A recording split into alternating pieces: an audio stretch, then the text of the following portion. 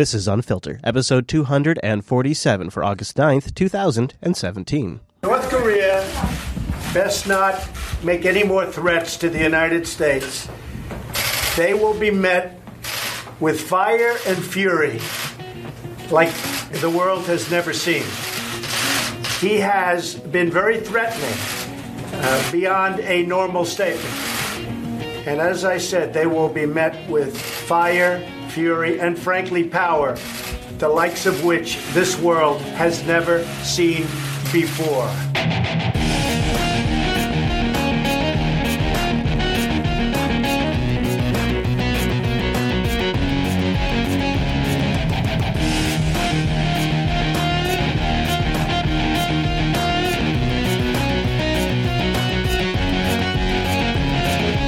Coming to you live from the nuclear fallout shelter in Northwest Washington State, this is Unfiltered, Jupiter Broadcasting's weekly show about the news you shouldn't be watching. I'm Chase. Over there wearing the gas mask just in case the fallout reaches us is Mr. Chris Fisher. Hey, but you know, it's funny. I learned recently that a friend of mine that I've known for a while actually has a bomb shelter from like the 70s. Wow, really? I don't know why it was built in the 70s, but it was built in the 70s, and they just use it now as storage.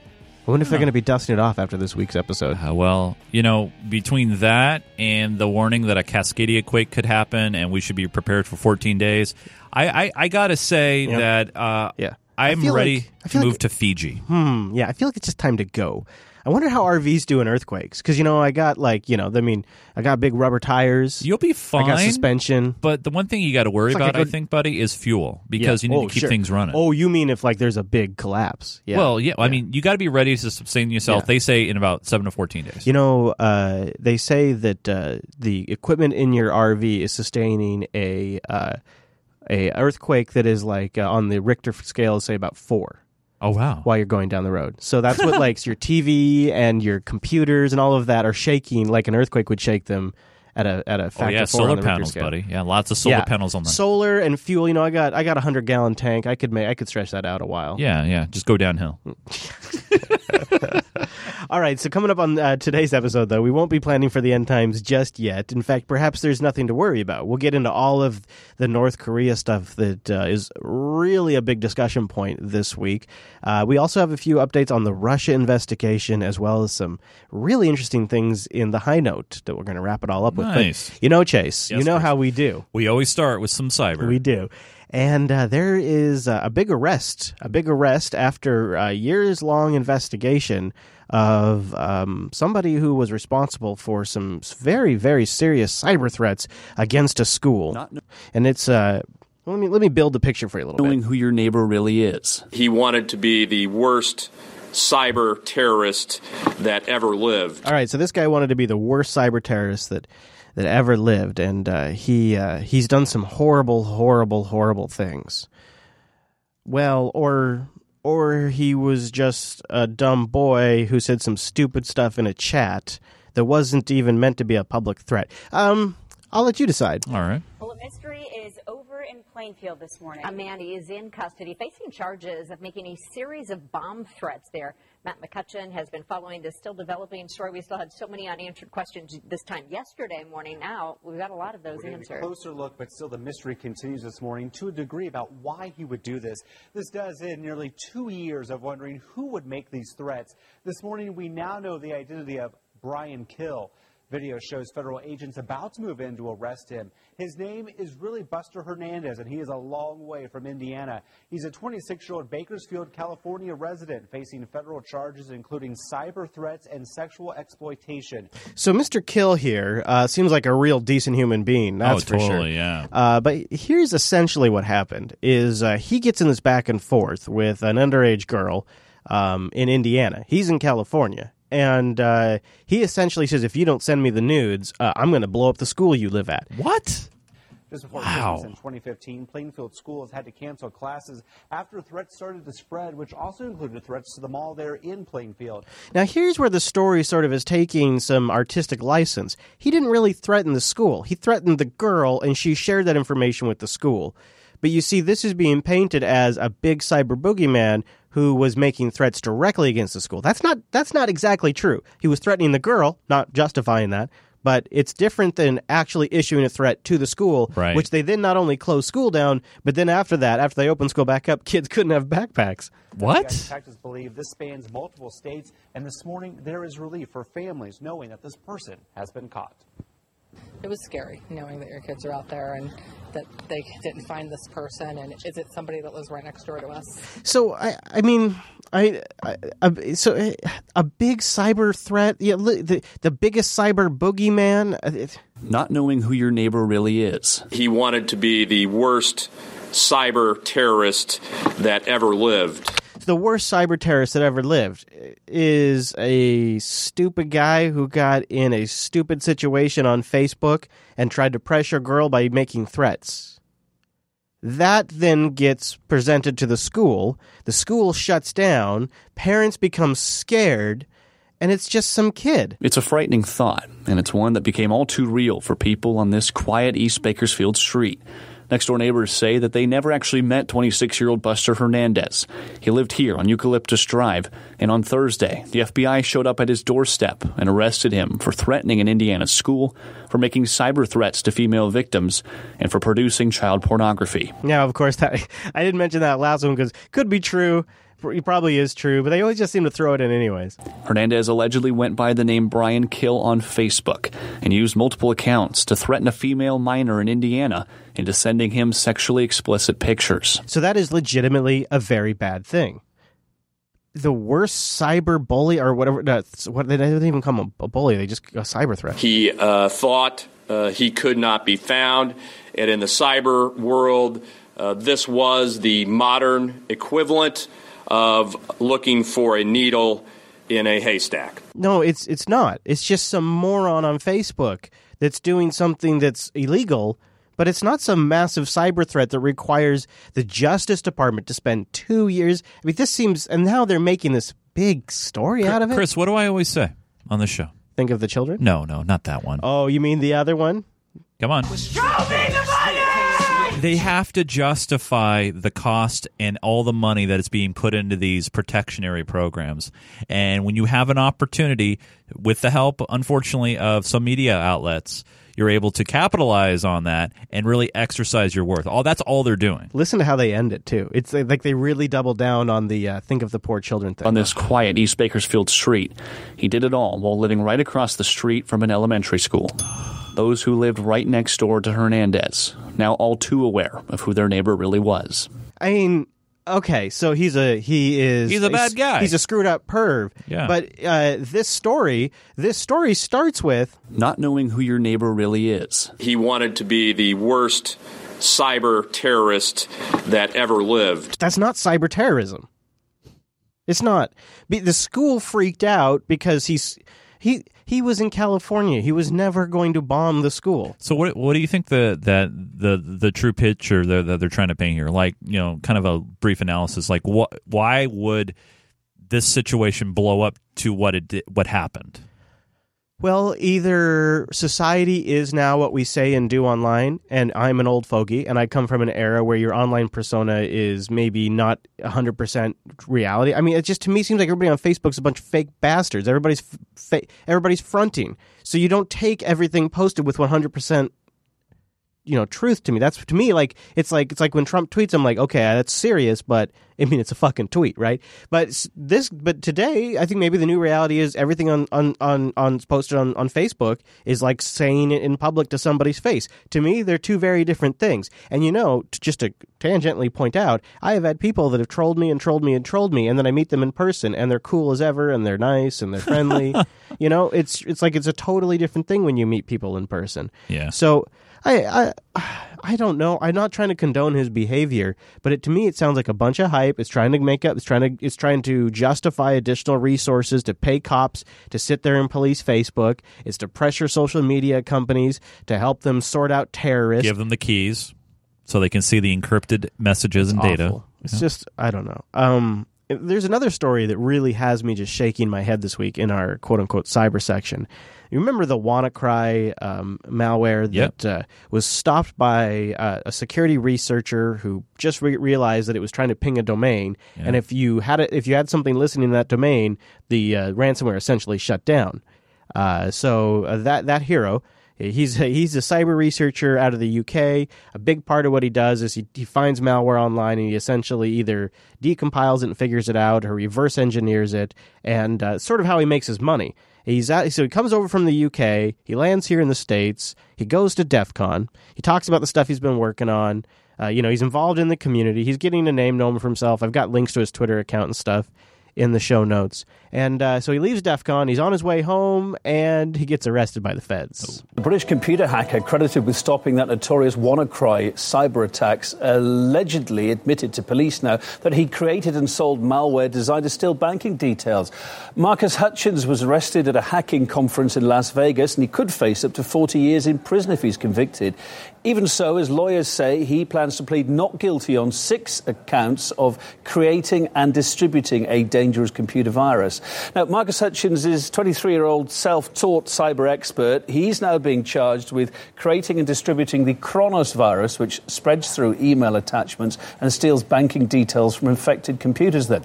I'll give you some links for the show notes if you want more information, but one of the links in the show notes is a link to his Twitter feed, and in there, this is the big discrepancy to me for this entire story. He's tweeting, and he's asking the internet for samples of the Kronos malware because he wanted to take it apart. Now, if he's the author of it, why would he be asking for samples? Right. Now, the day he tweets that, his cohort is like a partner of his, later in the day, creates a YouTube video about the Kronos malware.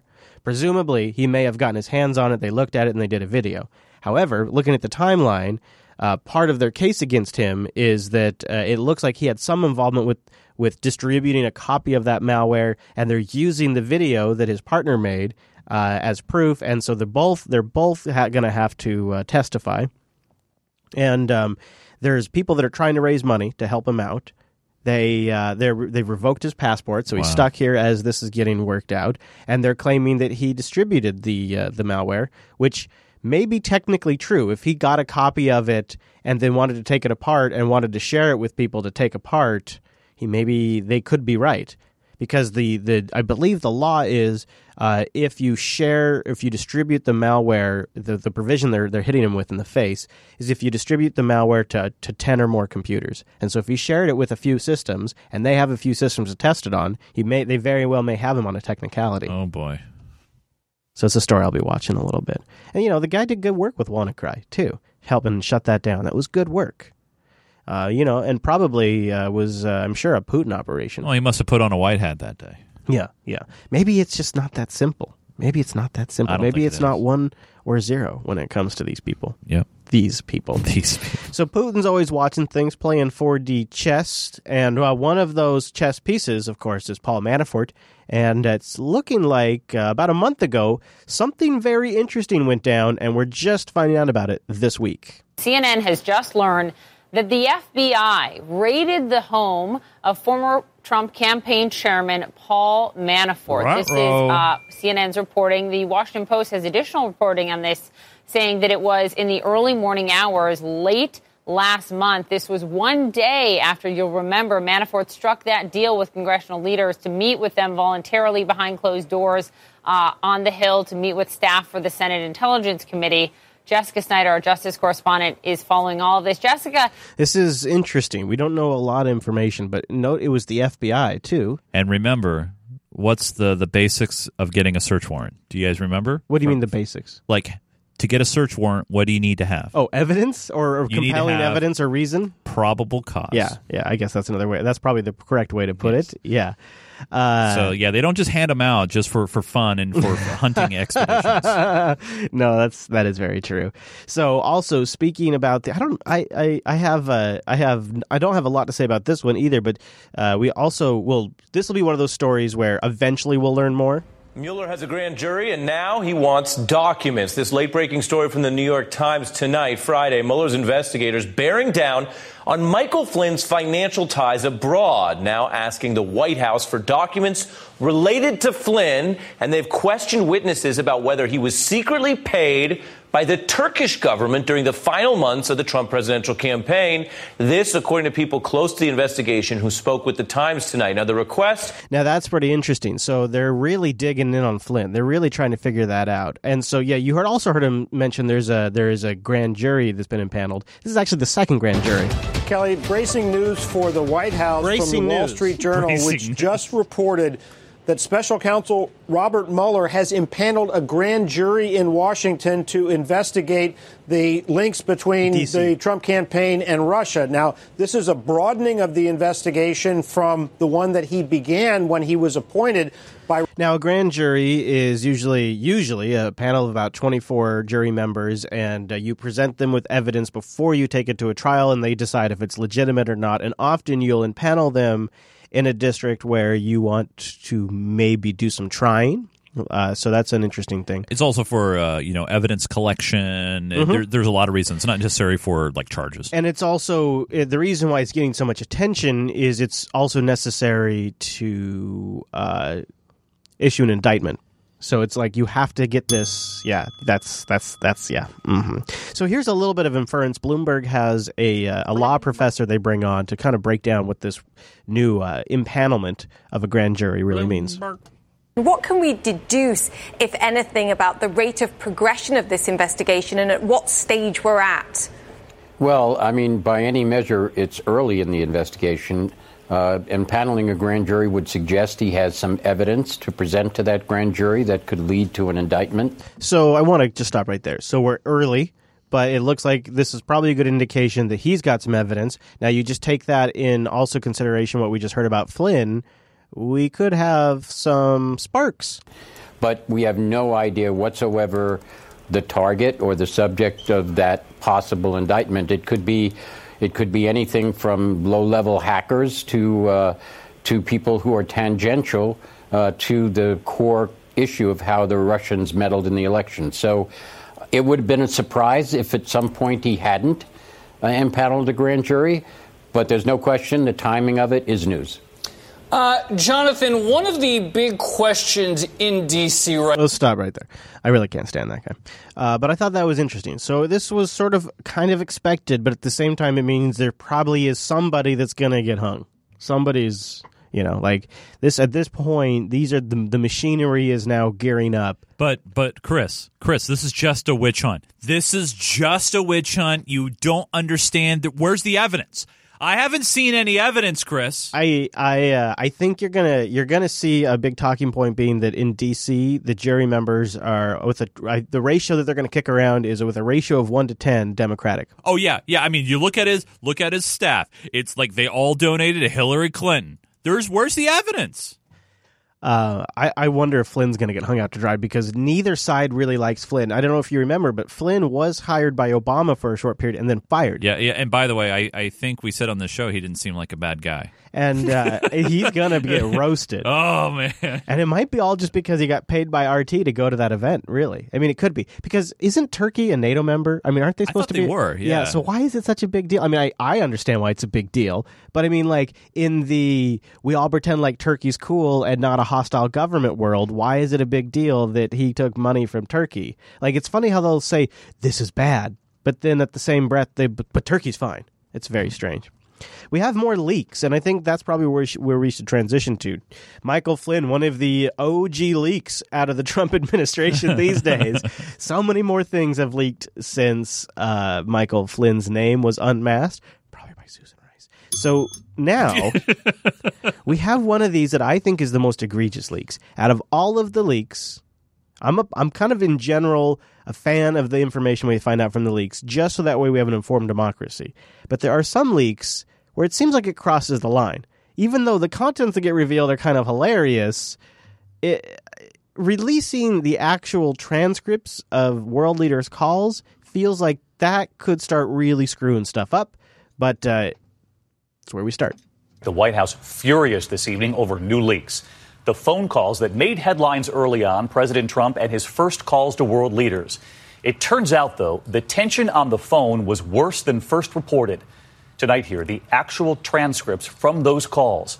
Here's ABC senior White House correspondent Cecilia Vega. So here's what happened, is these have been circulating for a while.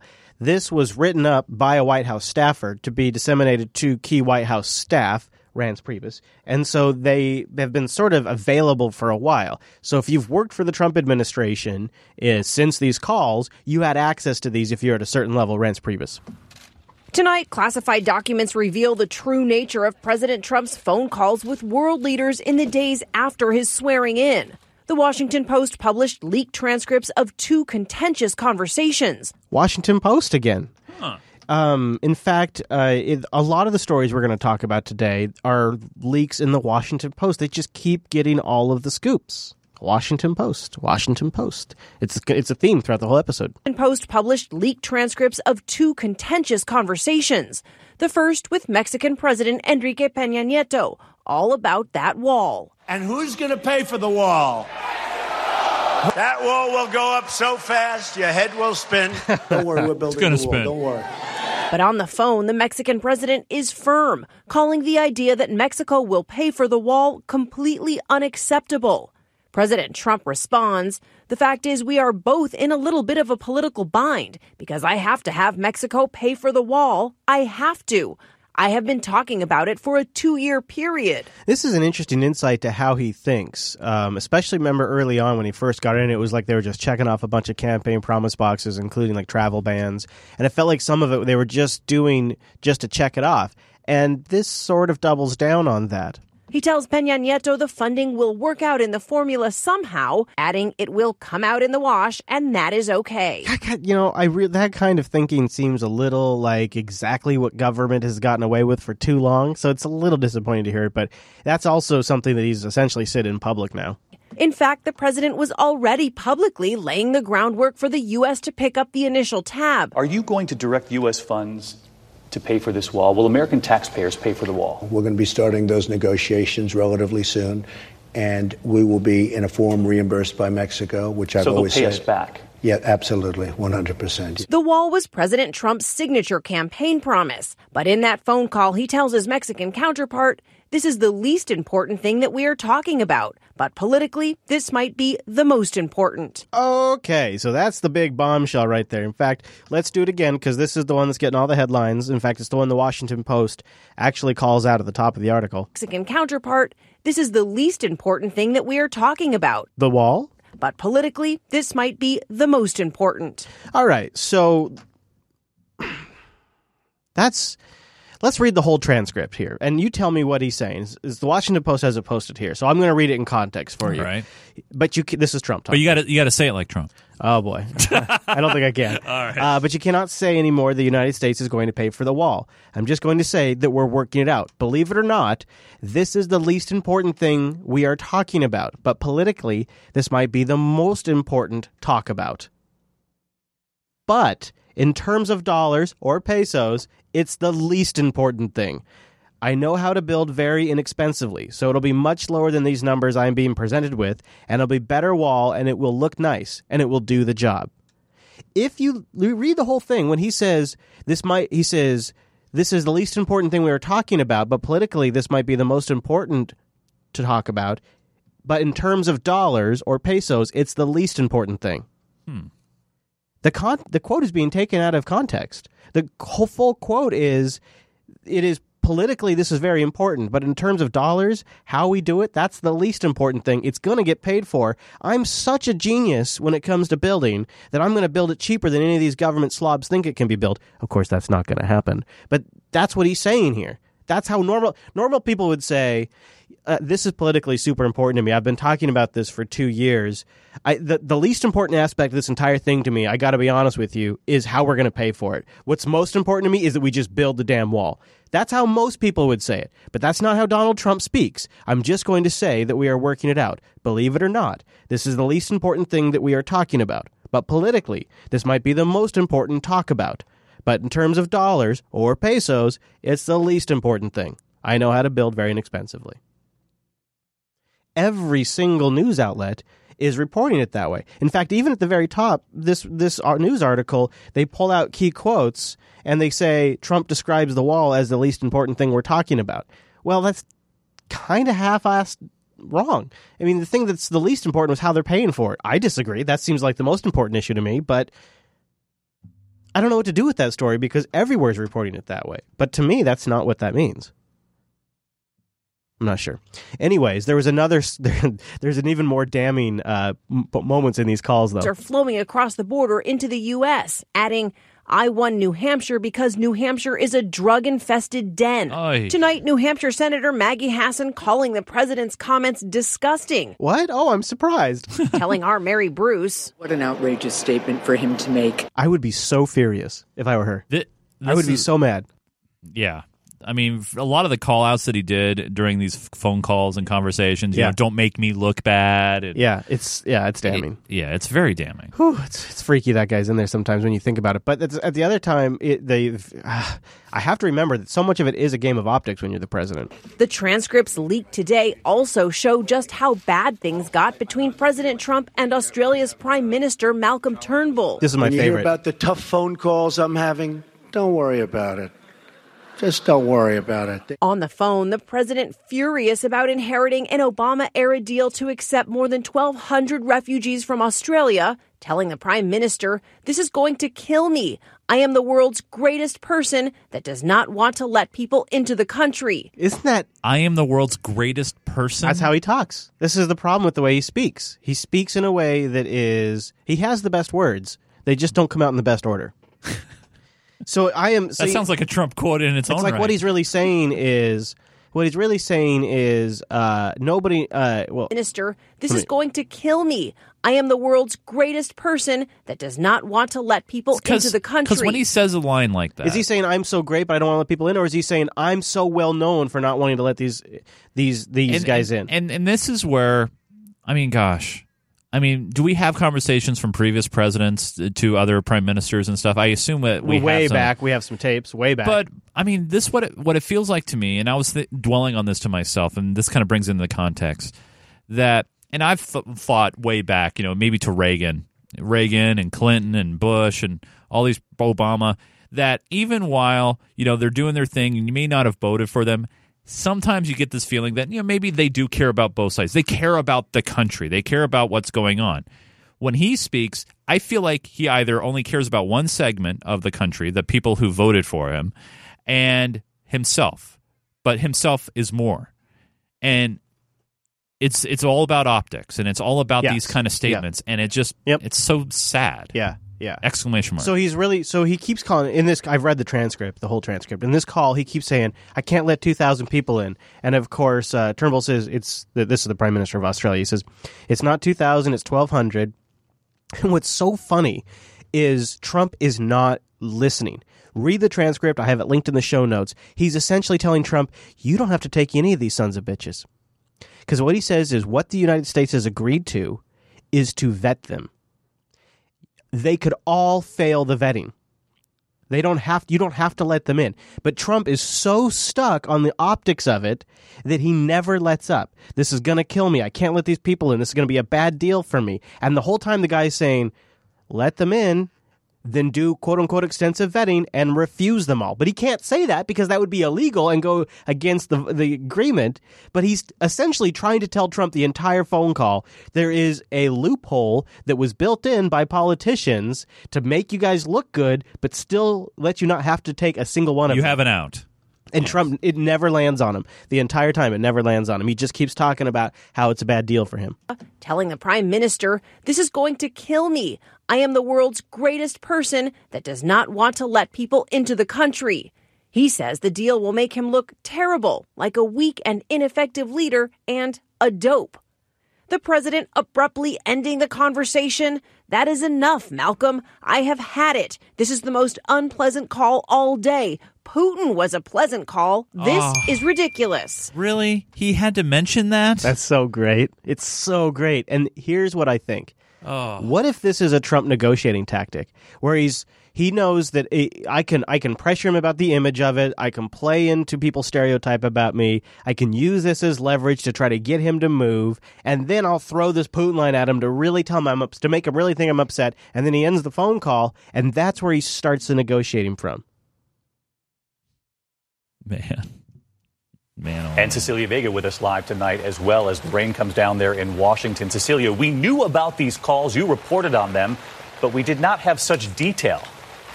Yeah, David, this is excruciating detail for this White House, and now even the top Democrat on the Senate Intelligence Committee is calling for an investigation. Mark Warner saying this is absolutely troubling. David, he says a president should be able to have confidential conversations. Not anymore. Not anymore. Now when he says something embarrassing, everybody gets to know about it. The Trump administration escalating its war on leakers. This is where it's going to lead to, and this is the problem. Where I was like, I really thought Obama's handling post-Snowden leaks was really kind of unfortunate. I was hoping that they would actually make legitimate ways for whistleblowers to have safe avenues to communicate, not chicken shit, cardboard stand-up avenues that are just used to suppress revealing of information.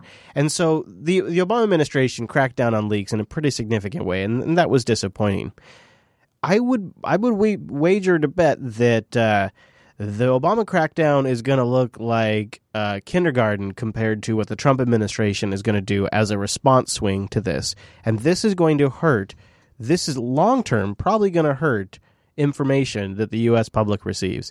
So you got to imagine, right? Like, what are they going to do? This is the biggest thing plaguing their administration right now. So eventually the apparatus is going to get its shit together. The bureaucracy is going to come together, and the bureaucrats are going to go after these sons of bitches, and they're going to shut this thing down. Yeah. And we're going to this place is going to leak. It's going to leak a hell of a lot less. Well, all you need is just get more military people in there, and well, that's exactly what that's where I'm going with this. Like it's leading to drastic measures, like generals coming in, tons clearing out of staff. Like when this kind of stuff starts to happen, it's going to cause a swing within the government that I have to imagine long term isn't good for the people. With the DOJ saying they're pursuing 3 times as many leak investigations as the last administration. I have this warning for would-be leakers.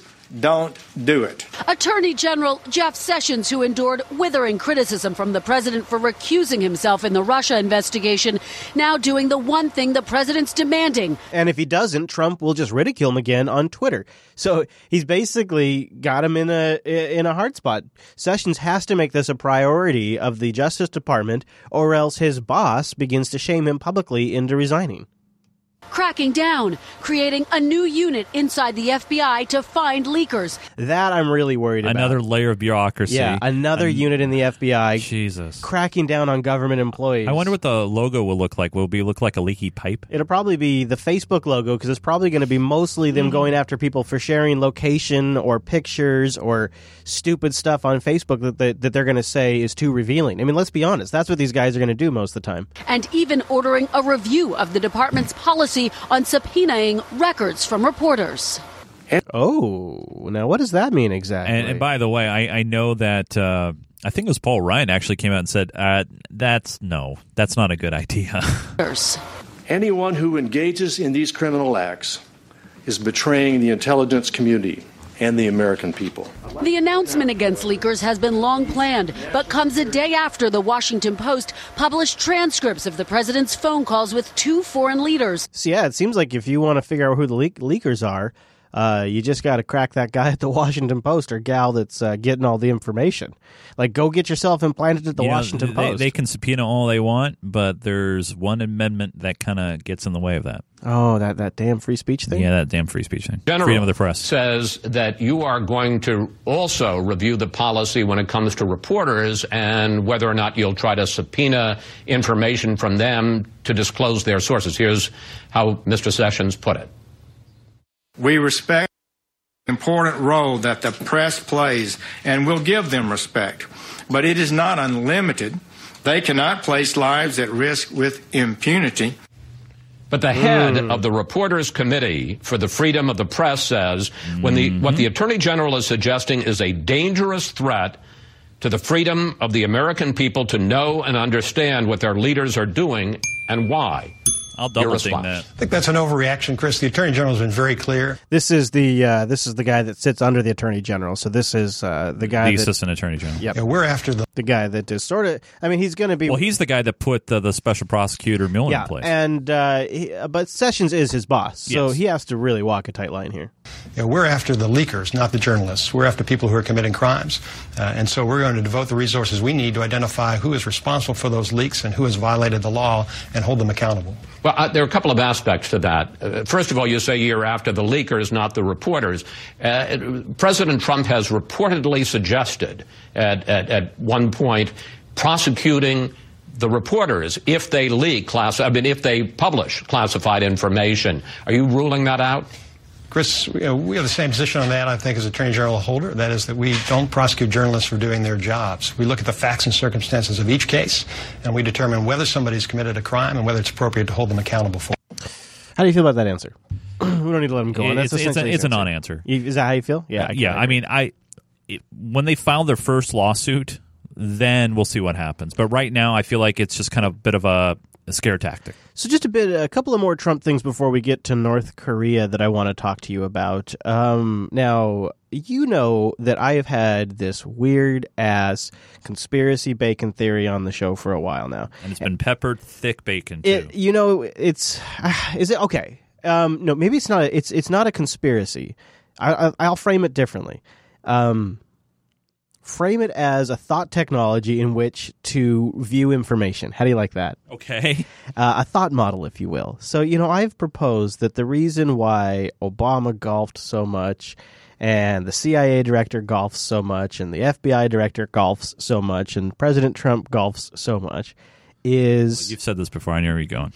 Is they can go out there and they can have a friend, or they often have some people in their administration with them, and they can have conversations that don't have microphones, that don't get leaked, and that don't have to be official. They can be on the record. They're playing a game of golf. They're not meeting with somebody, so there are all kinds of legal loopholes with that they don't have to be documented for the president or the FBI director or the DNI, or the CIA director. All of them who are constantly golfing, meeting with people on the golf course. It, to me, seems like it is a classic politician's unofficial meeting place, where they can have conversations about the guy they're going to kill, or the place they're going to invade, or the money they're going to launder, or the heads up on a thing that's coming down the pipeline, or the strategy they're trying to formulate. They can talk about it frankly, whereas if they talk about it at the White House, some son of a bitch is going to leak it to the Washington Post. Right. Now, I don't know if this is true, but use that thought technology as we listen to this next clip. For President Trump, golf is more than just a game. It's a way of life. It seems he'd rather entertain world leaders like Japanese Prime Minister Shinzo Abe on the links than in the White House. Now, you know what's interesting? Nothing that they've talked about at the golf course was leaked. Nothing that he's talked about with any world leader he's ever met at a golf course has ever been leaked. Yeah. That is interesting. Yeah. And Trump casual? It's not jeans and sneakers. It's khaki pants and golf shoes, even for a visit to tour the U.S.-Mexico border as a candidate. In March, the president held a meeting with several cabinet secretaries at his course near Washington, and he's spending a 17-day working vacation at his Bedminster, New Jersey golf club. And I will bet you nothing leaks. I find that to be a very interesting possibility. Plus, they get to screw off and play golf and get sunshine and get some exercise. Like, I'm not denying there's also that positive aspect. And what about the pay going back to his clubs?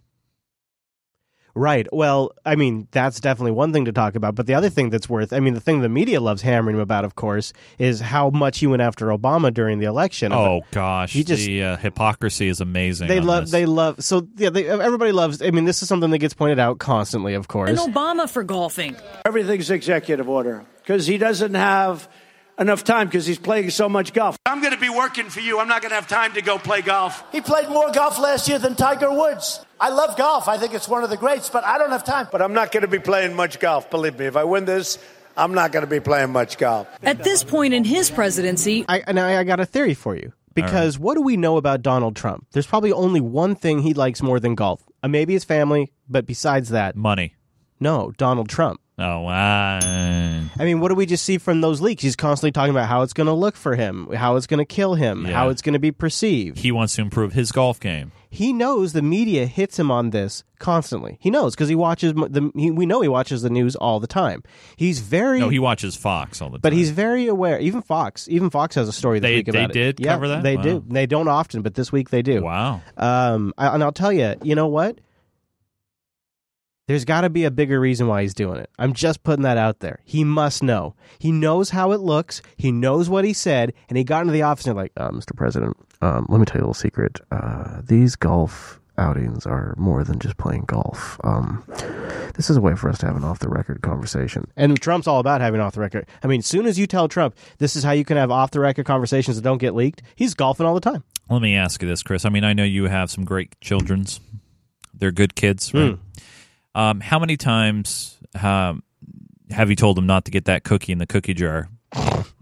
And, or fudge-sickle in the freezer. Or a fudge-sickle in the freezer. And then all of a sudden, you notice around the mouth, there's a little bit of fudge-sickle there. And then you ask them, hey, what are you doing? Well, what's that? Oh, nothing, Dad. I think, some point he's going to get caught. You think... if what you say is true. Yeah, I agree. I think this administration, eventually that's going to leak out. So eventually it'll be like, hey, you know why Trump goes on all these golfing? He's having illegal off-the-record meetings. There'll be a mic in the club face and or then something. They'll be like, is there obstruction? Is he talking about the Russia investigation while he's golfing? Like, it'll be a huge controversy, I bet you. Yeah. I don't know, because the thing that holds true for me is the one thing that Donald Trump is always the most aware of is how Donald Trump is perceived. Oh, yeah. And so he has to be aware of the way this looks. There must be more to it than just playing golf. Or this man is so fucking crazy about golf that he's willing to be hit about this from every network now. And I just don't, that doesn't compute. I think he bends over backwards to make the world see him in a certain way. Well, it also personally bothers me that, he's spending the time at the golf courses of his own.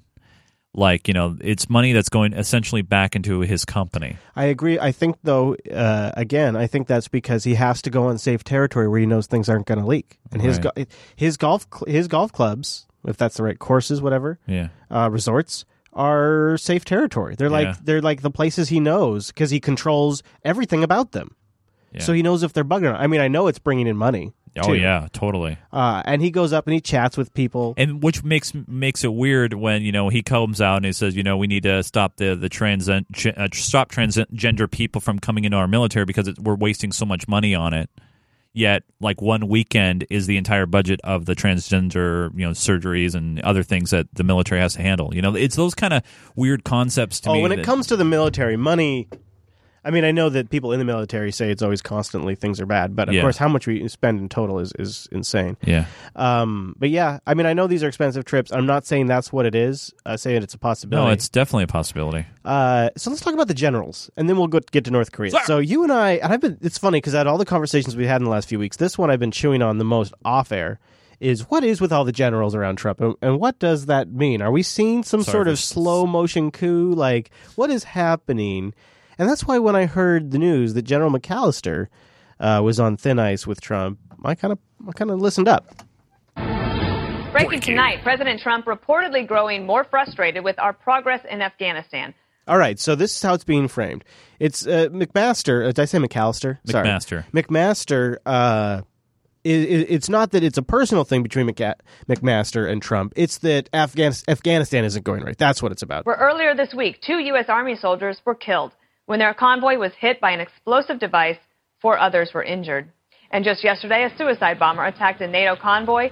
So this is how the Fox piece frames it. It's just really just about his performance. Yeah, Trump's going to fire another person, but it's really about his performance. There could be another side. Here's RT's take on it. Let's focus on what's happening in the White House. The latest major reshuffle among Donald Trump's top team has seen a series of sackings among his national security aides. But even the man in charge of the dismissals is in the firing line over what might have driven his decisions. With more, Caleb Mopin now. General McMaster, national security advisor to Donald Trump. His loyalty to the president is supposed to be a default quality. And that's something, of course, Donald Trump values very much. Notice how they haven't said anything about Afghanistan. Except now, instead, it's widely in question. McMaster made a decision to allow Susan Rice, his predecessor in the job and longtime Obama ally, to keep full access to classified information. Did you know this? What? Yeah, McMaster pulled special strings to let Susan Rice retain her national security clearance. Why? The National Security Council will continue to work with you to ensure the appropriate security clearance documentation remains on file to allow you access to classified information.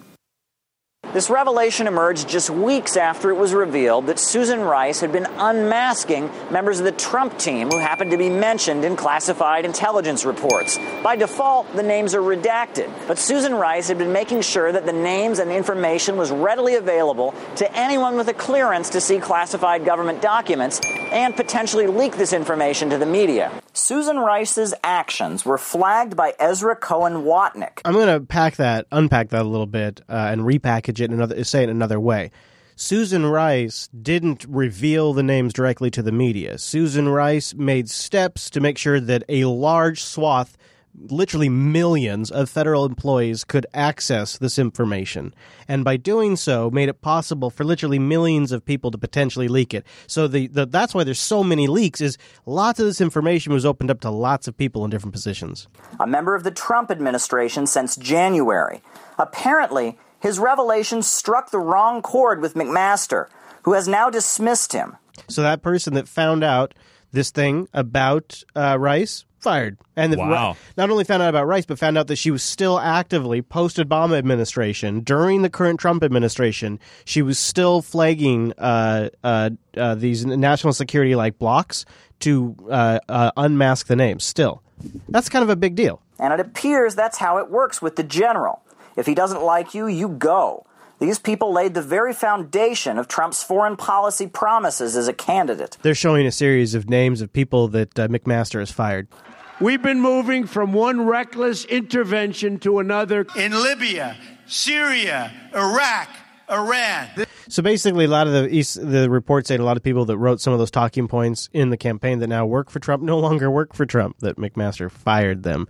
And now, so it's interesting when you look at that Fox report that says that McMaster and the White House are on the ropes. Could be because of that Susan Rice stuff. Oh, yeah. I'm not sure. All right, so you ready to switch to the big topic of the week? It's the one that everybody's talking about. It's North Korea. Yep. It's the one that's got everybody's attention right now. Down in California, they're running drills. Did you know this? No. So, yeah, some of the schools are running drills in case North Korea's missiles come raining down. It's a big story right now in the States, and this clip will help frame it up a little bit. All-out war with North Korea. A real possibility being put forth tonight by a key member of the Senate Armed Services Committee. Republican Senator Lindsey Graham told NBC's Today Show President Trump told him there will be war with North Korea if Kim Jong-un's regime continues on its path of threatening America with its missile program. Graham says Trump discussed the possible casualties with him. If there's going to be a war to stop him, it will be over there. If thousands die, they're going to die over there. They're not going to die here. And he's told me that to my face. Let's stop there. So I just want to sort of give you an idea of what the stakes are here. This getting the level here is getting pretty amped up. But let's go back in time and sort of build context for you, including a couple. We're going to take a couple trips down memory lane to really flesh out the context. And we're going to start with a couple of weeks ago. Last month, there was one of their quote-unquote most successful test launches yet, which actually turned out to be in the flight path of a jet. Turns out North Korea's missile launch last Friday night was a potential risk to commercial jetliners. The missile landed in the Sea of Japan, close to where an Air France plane from Tokyo to Paris had flown just minutes earlier. Oops. Today, Secretary of State Rex Tillerson. That's a... Ooh, so, okay, so let's rewind the clock a little bit. So North Korea has sort of been a boogeyman in the headlines for quite a while. They make a lot of noise from time to time, and it's just something that goes back nearly 30 years. And recently, one of the newer spins on this has been, it's not just their missile program, it's also their cyber activity. They have been really active in cyber attacks? They have been. They did the Sony attack from several years ago. Oh, that really that kind of triggers me, Chase. You know that grinds my gears. I know it does. There have been attacks in South Korea that are attributed to the North Koreans. Those are also that attack is also such a crap, bogus. We covered it in TechSnap. It was like a TV station. It was so fake. They're also active in attacks against financial institutions. I mean, one of the concerns about North Korean cyber, which is not quite as good as Russian or Chinese cyber or even Iranian cyber for that matter, but is actually pretty darn good for. So they got some pretty darn good cyber. So they got not only this missile program, but they got some pretty darn good cyber. So watch out, because now it looks like they may have a nuke. I want to bring in Michael Oslin. He's Director of Japan Studies at the American Enterprise Institute, and he joins us now. Sir, is this the last piece to the nuclear puzzle for the North Koreans? So is this the last piece? What's changed this week is an anonymous source leaked to the Washington Post that someone in the intelligence agency believes they have a nuke program. Now, they didn't leak the level of, like they'll say we're very confident or we believe, like they have different like levels of confidence. Kind of like the color levels of our security system. They didn't leak that part. So they leaked that somebody in the intelligence agency thinks that they have it, but they didn't leak how sure they are. I think it is. Actually, should mention that I'm at the Hoover Institution at Stanford University now. That's okay. Look, it's something that, as you mentioned, has been the Holy Grail. It's what they've been working towards. We've been getting signals for several years now that they were getting closer and closer. Now, you will still have different groups within the intelligence community disputing whether they actually have the ability to miniaturize the warheads and mate them to missiles, whether those warheads can survive reentry, the number and the like. So there's a lot we don't know, and this has been a problem now for a really, really long time. I present you something from the Wayback Machine here. Ah, yes. Hey, I like what you've done with the place. 1994.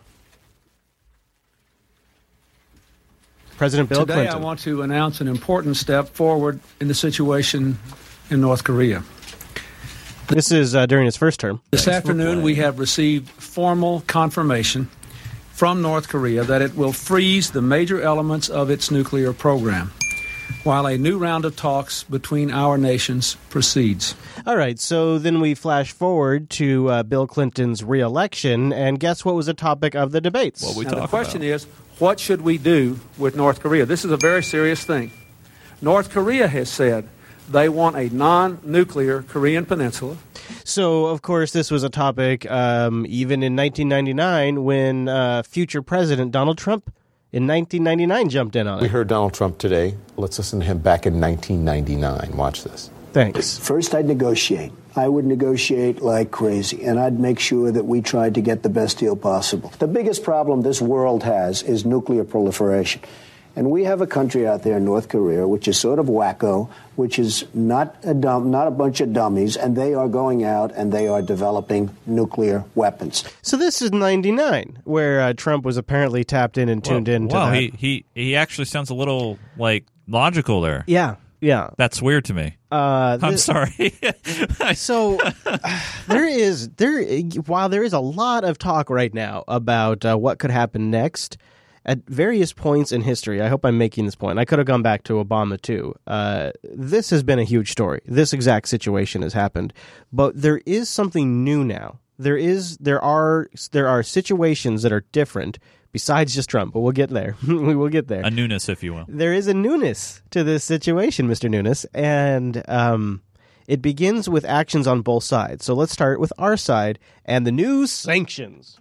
North Koreans lining up to watch state-owned TV, threatening the U.S. with a thousands-fold revenge for what they call villainous UN sanctions. So we got these new UN sanctions, and the big deal about these villainous UN sanctions isn't so much what they do, because they could do a lot more. It's more about who they do it with, and that's the really big deal, because your good buddy, my friend, Vlad, he signed on to the new sanctions, but even more important, importantly, China signed on to the sanctions. Yeah. And that's a really big deal because China has an important role in this. Nikki Haley has spoken about why it's so important that China gets on board with efforts like this. China is North Korea's most significant ally. 90% of North Korea's trade is credited to China. And the question now moving forward on this is whether China will follow through and actually implement these sanctions. A senior State Department official says that the list of things that China could be doing is still much larger than the list of things China has done on this front to confront North Korea. So this is all part of what the Secretary of State is doing in Southeast Asia right now, trying to get U.S. allies and U.S. adversaries to come on board and really cut North Korea off from... To isolate them, to punish them.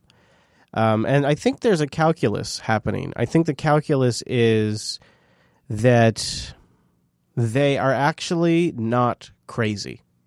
That they're not actually the lunatics that they're portrayed in the media. And I think that there is a two-pronged diplomatic message being sent. And the first prong, the tip of that spear, is the Donald. North Korea best not make any more threats to the United States. They will be met with fire and fury. You notice this is his speech cadence, not his random blabbing cadence. This is Donald Trump has a prompter cadence, which this one is, and he has his rambling cadence, which is the ones we heard in the leaks. What I want to know is why is it that Trump, the whole fire and fury thing, is very similar to what Harry Truman said, President Truman. Because I think he's trying to send a message, I guess. Yeah, but I mean, is he trying to mirror Truman here? I mean, his words, I mean, they're almost too exact. I don't think he wrote them. So watch. Now, the rest of the speech, he starts looking down at a piece of paper. All right. Like the world has never seen. Right there. Boom. He starts looking down. He starts reading. From this moment on, he's essentially checking his notes as he goes. This reporter, they knew was going to... This reporter was probably, hey, ask this. He's reading, still reading. Been very threatening beyond a normal statement. Now, there's a moment in here I believe is improv, and I think he has a tell. And as I said, they will be met with fire. So now he's reread the notes, and he's repeating it. So this isn't improv. He's just making sure he's got it all, so he's rereading it like a good little boy, like he's been told to. And as I said, they will be met with fire, fury, and frankly... Right there. That's the improv. This is where Donald Trump's like, I'm the boss. I can say what I want. I add my own thing. This is where he's like, this is where Donald Trump says... He adds his own little line. I'm still the decider. I put a little flair in there. It's the same message the boys wanted me to pass along, but I added my own flair. So when he says, and frankly, that's him switching from script to improv. Met with fire, fury, and frankly power, the likes of which this world has never seen before. Now, he said that before, but people really freaked out when he said that. And North Korea had a pretty strong response to Trump's attitude and the sanctions. As expected, more rhetoric from North Korea a short time ago. The state-run news agency KCNA issuing a statement saying that North Korea's military is, quote, examining the operational plans to strike around Guam with medium to long-range ballistic missiles. Ooh, we're going to get you. I mean, it's pretty specific. They went on their state television and said, we're making plans right now to strike Guam. And that's amazing. And you bet the nuke hype went into 11. Of course, it's not just Washington and Seoul on high alert. North America's west coast could theoretically be within striking range.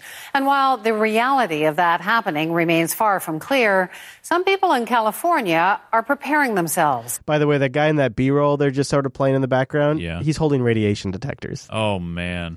Kim Brunhuber has that. Of course, the last thing these young Californians are thinking about is North Korea and those so-called unexpected gift packages the regime threatened to send across the Pacific. But some Californians over 40 are getting that feeling again, the one they had growing up during the Cold War. Oh! That at any moment, in a flash and a cloud, everything could end. I do think about it, and I'm really scared. I mean, I think what we need to start thinking about investing in is to start building bunkers. Wow. That's how serious I take it. Now, this has been going on for 30 years, but, she's so scared she's going to invest in bunkers. And maybe it's because some media, not all, but some, like your good buddy, my friend, Bri-Y, Bri-Y, are trying to scare the hell out of people. I love Bri-Y. He's really, Chase, Brian Williams, he's the new face for 11 o'clock. Yeah, which is he is really trying to scare the hell out of people, and it's not me saying that. It's Brian Williams. Might even think about something preemptively. Malcolm, our job tonight actually is to scare people to death on this subject, so the talk isn't as free as it is. You know what? He stole that from somebody.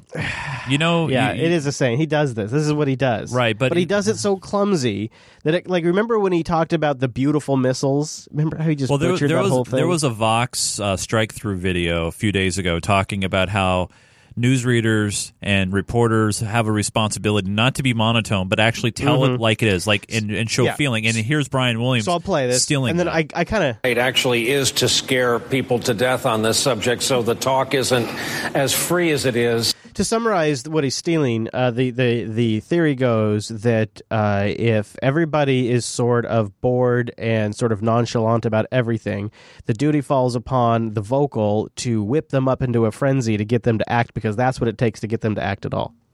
And so the grand justification there is, well, it's my job to whoop them up all into a fury so that way they actually do something. Otherwise, they're just going to sit there on their lazy asses drinking Budweiser. Yeah, or they think, when you have a reporter or an anchor say something very serious and they start joking around with the panel, they're like, man, can you believe Trump is doing this? Ha, ha, ha. People don't take it seriously because they feel like it's not really that important. It's not a big deal. It's true, because everything's so political, I guess. Yeah. Let's talk about Guam, though. Let's go back to Guam for a second. Poor Guam, man. So I started looking into some stuff about Guam. Some of this I knew from World War II history. Some of this I didn't. I just got to play a little bit of this for you guys. This is a piece from Australia. After I saw this, I really feel bad. Like, you got to think about the people. There's some good people there. The people on the island right now who are technically U.S. citizens but have no voting rights are just sort of pawns in this really awful situation. And this is just part of an ongoing shit sandwich that has been served up to the Guam people for quite a while now.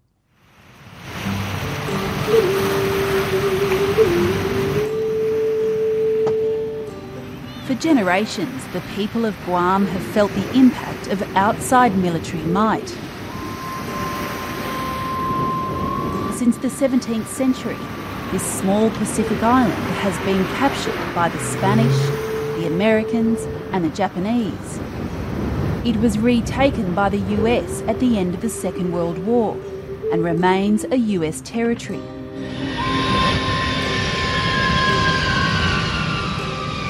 Today, American military bases take up a third of the island.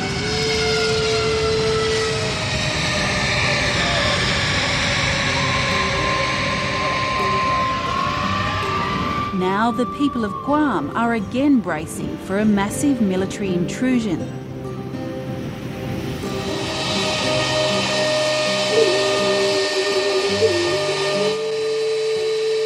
America's military planners have decided Guam will become a rapid response platform in the Pacific.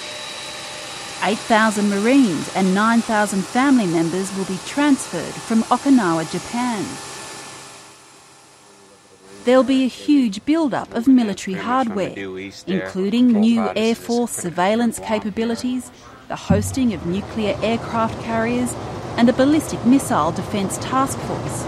Now you can kind of get an idea of why maybe North Korea would be targeting Guam. By the way, it's kind of interesting why Australia, you got this report from Australia, Guam. By the way, that was from 2008. Yeah, Guam is one of the top tourist destinations for Australians, just because they can go to Guam, shop, do the outlet thing, and they go back home. So it's a very highly big vacation spot for most of those people in the South Pacific. So here's a bit about North Korea going after Guam. This is a clip from their state television. The KPA Strategic Force is carefully examining the operational plan for making an enveloping fire at the areas around Guam with medium to long-range strategic ballistic rocket Hwasong-12. This is to contain the major U.S. military bases on Guam, including the Andersen Air Force Base, from which the U.S. strategic bombers, which irritate the DPRK and threaten and blackmail it through their frequent visits to the sky above South Korea. They do run intensive military training drills. The U.S. Air Force says 2 of its B-1B bombers took off from Guam on Tuesday and joined Japanese and South Korean fighter jets for a mission flying over the Korean peninsula. Yeah, that would be a little agitating. Yeah. The U.S. maintains a regular bomber presence in the region. Now, what obviously is a overwhelming show of force, those planes alone could wipe them out. Oh, yeah. So could you imagine if Russia just constantly was flying around planes around our border that could wipe out the entire United States? Wow, that would really be a thing. Or even if the Canadians were doing it, or anyways. War of 1812? But we don't call it like a show of force. We don't call it like a threat. We don't call it like we're standing by to blow your asses up any second. We have the most 1984 Newspeak Orwellian term. As part of what its Air Force calls a demonstration of its commitment to security and stability. So we're paying to have basically NATO members fly around all the time, fueled up in air with things that could blow up entire nations as a show of stability. I like that. I feel better now, actually. I would probably get a little annoyed by that too. Regular bomber presence in the region as part of what its Air Force calls a demonstration of its commitment to security and stability. I like that. I like that a lot. So you got Trump, who's talking super hard. He's, watch out, fire and fury, like the world has never seen before. Really like, watch out, the madman's coming for you. Although you got to admit, it looked like he was reading from a script. He's almost looking down for his talking points. First part, he's looking right at the reporter that asked the question, but the second part of it, he's looking down at a piece of paper. He wanted to get Truman's quote right. And so on the other end of the spear, you have Tillerson, who's playing good cop, and he says there's nothing to worry about. Notable that the Secretary of State made these remarks on his way to Guam, the island that North Korea says it's carefully considering an attack on. Oh, yeah, that's kind of a relevant part, too. In fact, he is so underscoring the point that he's in Guam. He's going to Guam. I don't think, it's one thing to be a politician and say anything for the camera. It's another thing to actually put your ass in Guam. Be there, yeah. The Secretary says that he has thought of no change in plans to that itinerary coming back to the United States. He didn't want to avoid Guam, and he says he believes there is no imminent threat. I think Americans should... By the way, stop. See the monitor behind him? Just keep an eye on it, because you can see where he's coming from. Yeah, it's true. He's coming from the Philippines, I believe. Sleep well at night. I have no concerns about this particular rhetoric of the last few days. I think the president, again, as commander-in-chief, I think he felt it necessary to issue a very strong statement directly to North Korea.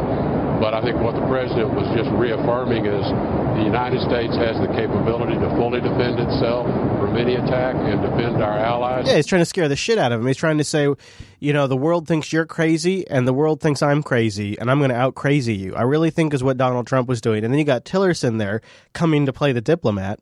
Shouldn't it be the other way around?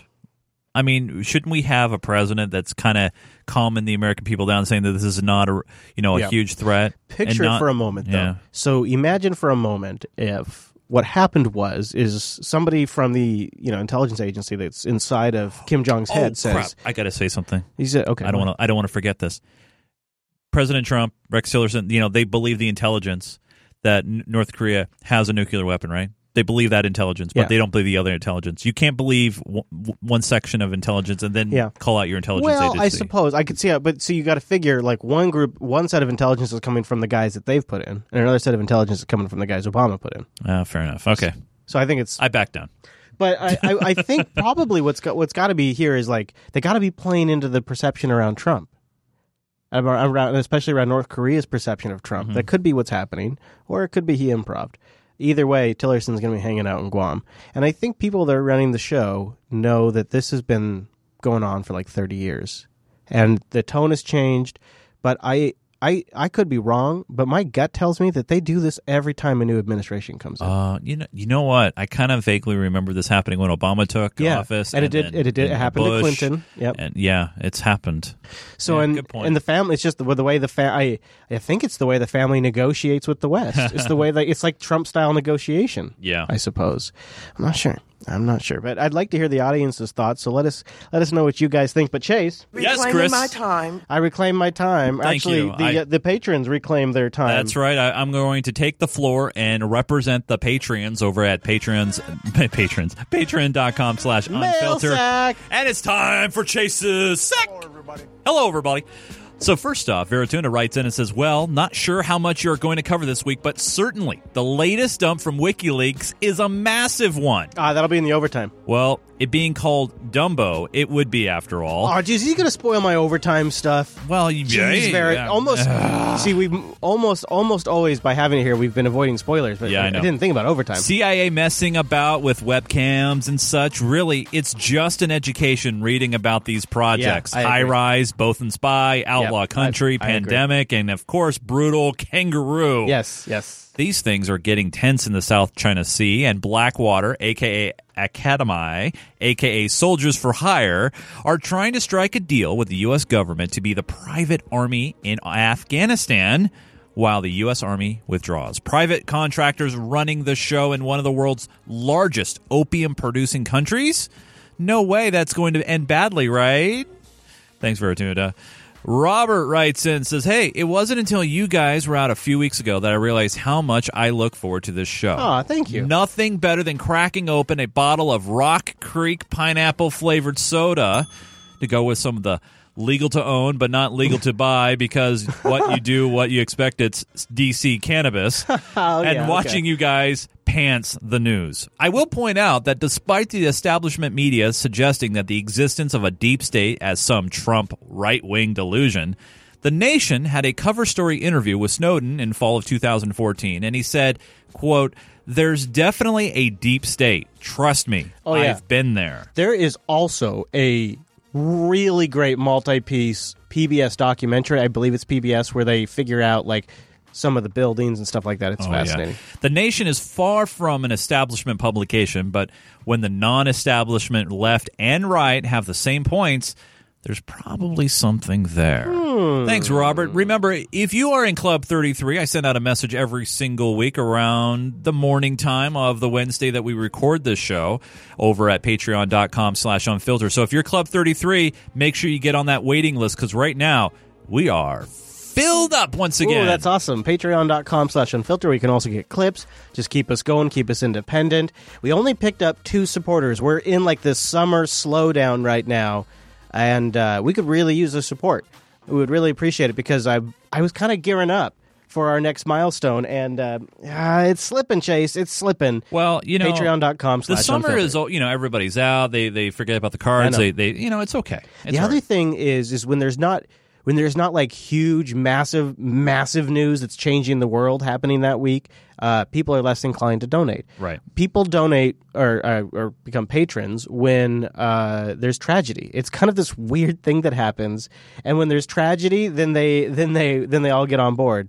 Right. So it's like, I would love to see more support when there's not crazy things happening to keep us going, because we keep researching stuff and keep following stories even when there's not some really dramatic thing happening. And so patreon.com/unfiltered. Yes. Would really appreciate it. Now, there's a bit of admin we need to do before we go. Right now, we are not lined up. We don't have a recording availability on Wednesday next week. Now, I actually was wondering, we've had a couple of weeks in a row with low patron turnout, and I've almost wondered if when we have like weeks of low patron new signups, if we shouldn't maybe just like take a summer break and take a week off. Now, I'm not. It's just because to me what it implies is there are less people watching, and so we could always use time to recoup, because this show is a marathon to produce every week. Or we record at a different time, and maybe just depending on when we record it, there's different things we record. Or you know what? Or I have a third idea. Or we release something exclusive for the patrons. Yeah. Because honestly, they're the ones we know there's a lot of you guys that enjoy our show, and I'm not here to crap on you. And by the way, I'm a little triggered. If you listen to the pre-show, that's you know true. why. Yeah, that's true. But you are hashtag triggered. I'm hashtag triggered right now. But that being said, 549 of you, I love you guys because you guys are the ones that keep us going. And I know there's a lot of you who download and listen to our show that, you're like, I like listening, but I don't want to throw in $1 a month. I don't want to throw in $2 a month. I mean, it costs you. Reclaiming my time. No, go ahead. I failed to yield the floor. I failed to yield. No, go ahead. But it's one of those things, and I know you may not say this because you run Jupiter, and this is your baby. We've grown this to a point. But for me, the patrons are the ones that matter because we don't have sponsorship. It's all on the patrons, and it's on you guys. So if you like what we do, support us, okay? Because I honestly wouldn't mind if we took this show and we just released it to them only. Because they're the ones that care about us. I know, but the motivation of the show is to try to reach as much. I know, but at a point, you got to get some people moving and say, Fired hey, up. Let's support us. So we're still figuring out what's going on next week, but we'll figure it out. We'll try to make sure the patrons get something. Patreon.com/unfilter. Right. Don't know what that is. I was thinking we could also do like an episode where we do like a one-off on what the hell's going on in Yemen or something. Like we could do something. I don't know if people be into that stuff though. Yeah. So, but and of rant, I mean, I understand that there are people that can't support the show. I'm talking about the ones that have been listening to us for years and decide not to support us. I think also I want to encourage the audience to check out the Discord Unfiltered channel. We may, like Rikai is talking about in the chat room right now, do future voice participation with the audience. Like if we have to record, like say we wanted to record an extra episode, we could save a few special things and then like do a Discord voice channel and have like an audience episode. Right. And we'll probably also work with our patrons in there in the future too. Yeah. So you can find that at discord.me/Jupiter Colony, and join in the Unfiltered chat in there. All right, Mr. Chase, are you ready for the high notes, sir? I'm ready to relax. Yes. Let's reset. Hopefully we'll calm you down from that rough commute you had. And I'm triggered. There's one of my favorite things to talk about with people that are not totally familiar with some of the medicinal benefits of cannabis is the medicinal benefits of CBD oil. Yes. And especially for kids. This is where our first story takes us. She knows how to do it. She doesn't need your help. Jump. In many ways, Cadence Mullinax is like any other 7-year-old girl who loves t-ball and cell phone video games. You gotta be still. But there is a part of her life her parents wish they could change for her sake. I don't know that she's ever had a time where she's been completely seizure-free. She has a genetic disorder called tuberous sclerosis, or TS, which causes seizures nearly every single day. These kid stories are so great because they there's like this chemical that got turned on in my brain or something that literally it's like a 1 to a 0 or a 0 to a 1, on to off, before parent, post parent. Now every time I'm a parent, when I see these stories, I'm like, oh, what if that was my kid? What would I do for my kid? Would I give my kid pot? Like, it's like this weird psychological thing that happens once you become a parent. And so all these stories, like, you're like, oh, man, I could only imagine if my kid was having seizures. I will say this. I wouldn't say every, because I know no one always and nevers. But that's deep, dude. It's very deep. However, if you have children and your kid was dying, or even suffering. Right, or suffering. And let's say the only thing like that could help them is like crack cocaine. Wow. Boy, the benefits would have to be a lot better than the downsides. But let's say it's either your kid dies and you can give him crack cocaine and he'll get better, or your kid dies. Well, of course I'd give him crack cocaine. Of course. Yeah. Yes. Which causes seizures nearly every single day. We did 28 days of counting them, and she had 90. 89, 90. But her family's latest hope isn't pinned on pills or powders. It's cannabis oil. Oh, we're trying to figure out how well does it work for the treatment of seizures. The family is now driving regularly from Lubbock to Cook Children's in Fort Worth to take part in a cannabis oil trial for TS patients. Dr. M. Scott Perry is the trial's lead investigator. Because this is part of an FDA study, so this is a little different from the hemp oils you would get from the internet. This is a true pharmaceutical. And actually, I know that the lead got a little buried. It's an FDA study. Mm-hmm. This is an actual, true scientific test sponsored by the government. This is a good thing. CBD oil can have almost no THC in it. So. Sponsored by pharmaceuticals. Now, there's a piece that's going to talk about what happens after people take CBD oil. Guess what?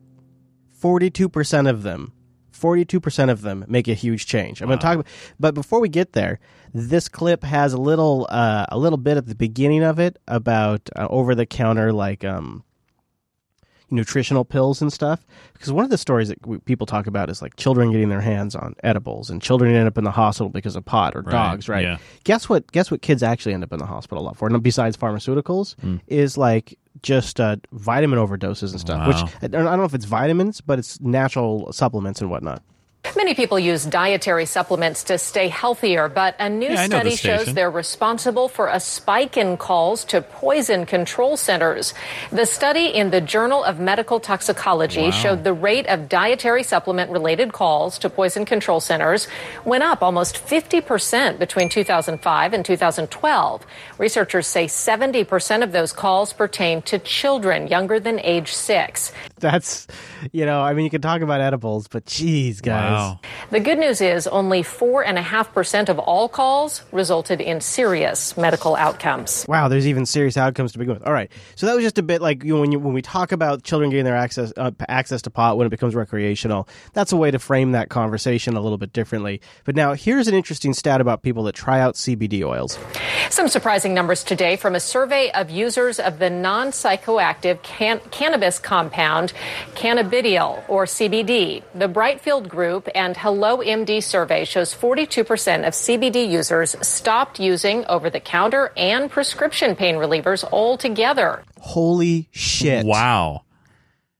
I can see why the medical companies, the pharmaceutical companies, and the alcohol companies are trying to stop this. Wow. And, wow. Can you imagine, you know what that means for 42% of people? That means they found something that works better for them. Right. Like, that's awesome for them. That is really good news. And CBD oil doesn't get you screwed up. From a survey of users of the non-psychoactive cannabis compound cannabidiol, or CBD, the Brightfield Group and Hello MD survey shows 42% of CBD users stopped using over-the-counter and prescription pain relievers altogether.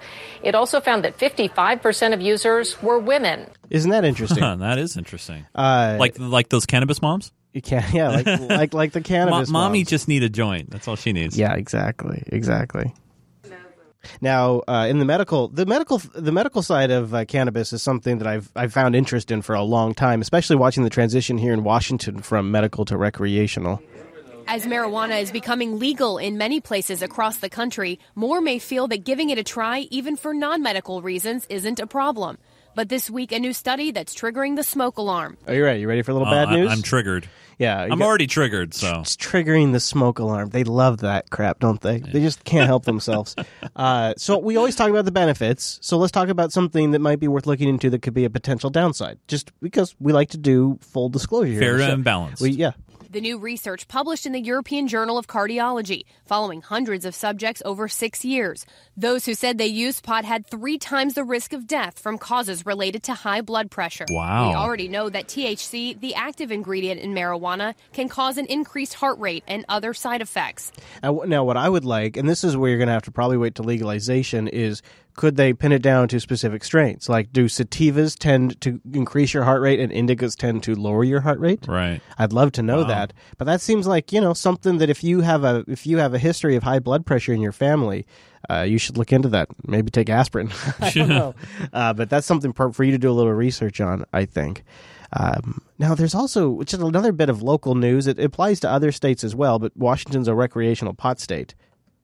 That was Kristen Welker reporting. The U.S. Attorney General, meanwhile, is warning of a crackdown on marijuana-producing states. But our state attorney general says not so fast. Jeff Sessions sent a letter to our state's top officials last month, pointing out that Washington's rules on marijuana don't prevent a federal crackdown. He also questioned how effectively our state is controlling the industry. Attorney General Bob Ferguson says I love how Bob Ferguson was able to basically say that was some incompetent bullshit without actually using the word incompetent. But he gets close. Was disappointed and that the letter relies on incomplete, inaccurate, and out-of-date information. Ferguson also says he's repeatedly invited Sessions to meet in person to discuss the issue, but he has not yet accepted. I'm a little worried about where this is going, though. I'm a little worried about it. And it's several states that have received these letters. You know what? I wouldn't be worried because Sessions has got his hands full. Well, he literally does. But not only that, you have these states now that have gotten the sweet, sweet taste of all those Benjamins. Yeah, that money. And you know what? There is no way in hell now. I mean, you've never seen a state government give up a tax they don't like. Yeah. They're not going to give this up. But you do have major interests. That there are battles. So you have so of course you have. So as far as I see it, these are major hurdles still for cannabis. Yeah. Legalization. Of course, the federal legal status of it, the scheduling of it has to change. Yep. That'll change the banks. The casinos in Nevada are really against this. I have a clip about that in the overtime. Then the pharmaceuticals, the alcohol company, they're also huge lobby companies that are against this. So there are still major battles for cannabis to fight. But one of the battles that's been won, I think, is the mind of the people.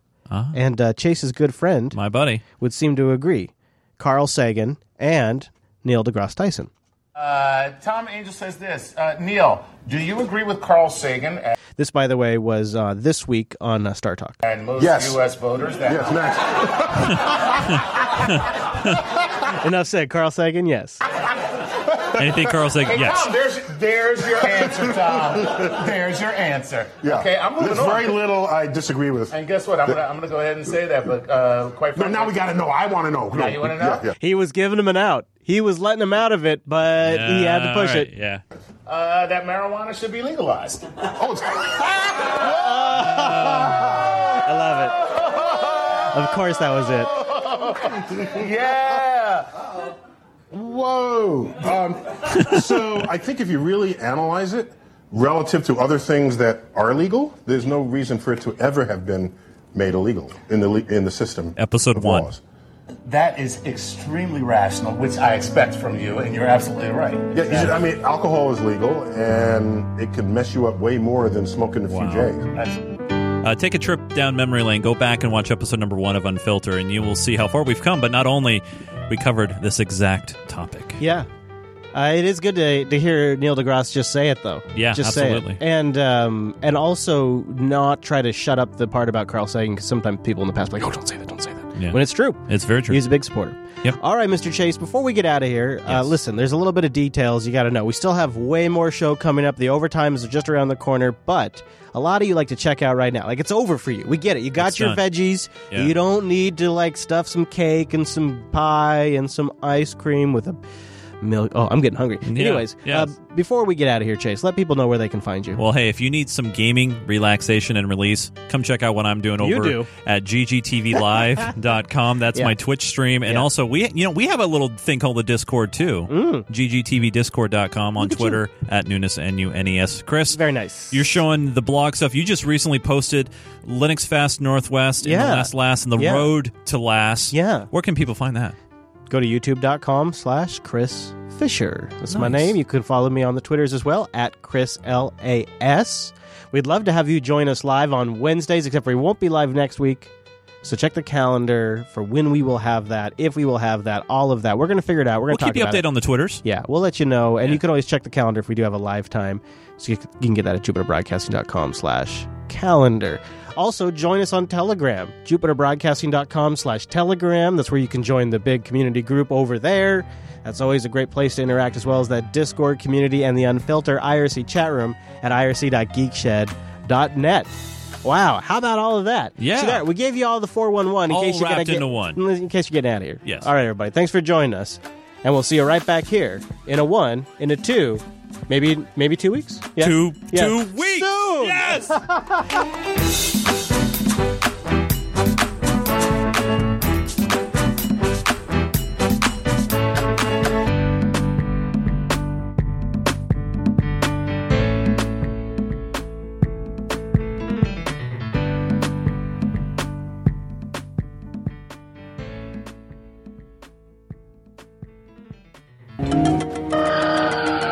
Don't believe the anonymously sourced leaks. Overtime is just starting, which means Unfilter's just getting started.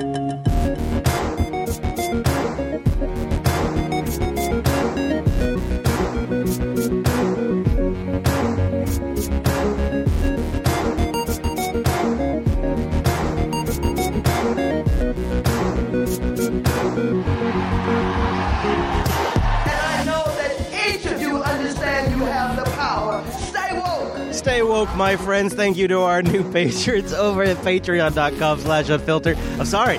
I just love it too much. Just stay woke. We've got only 2 new subscribers this week. It's the Summer Slam? No. Slog? Yes. Patreon.com/unfiltered. Thank you to Dead Ken and Matthew B. Our only new supporters this week. If you think this show's worth your time, even if there isn't some story that pushes you to our Patreon page, thank you for considering to support us at patreon.com/unfiltered. Now, this segment is dedicated to those supporters and maybe future supporters too. So let's get into some stuff here on the Overtime. I have a whole range of things to talk about. There's not a lot of crazy Nancy stuff in the news this week, but we do have some stuff for the Oh Nancy segment.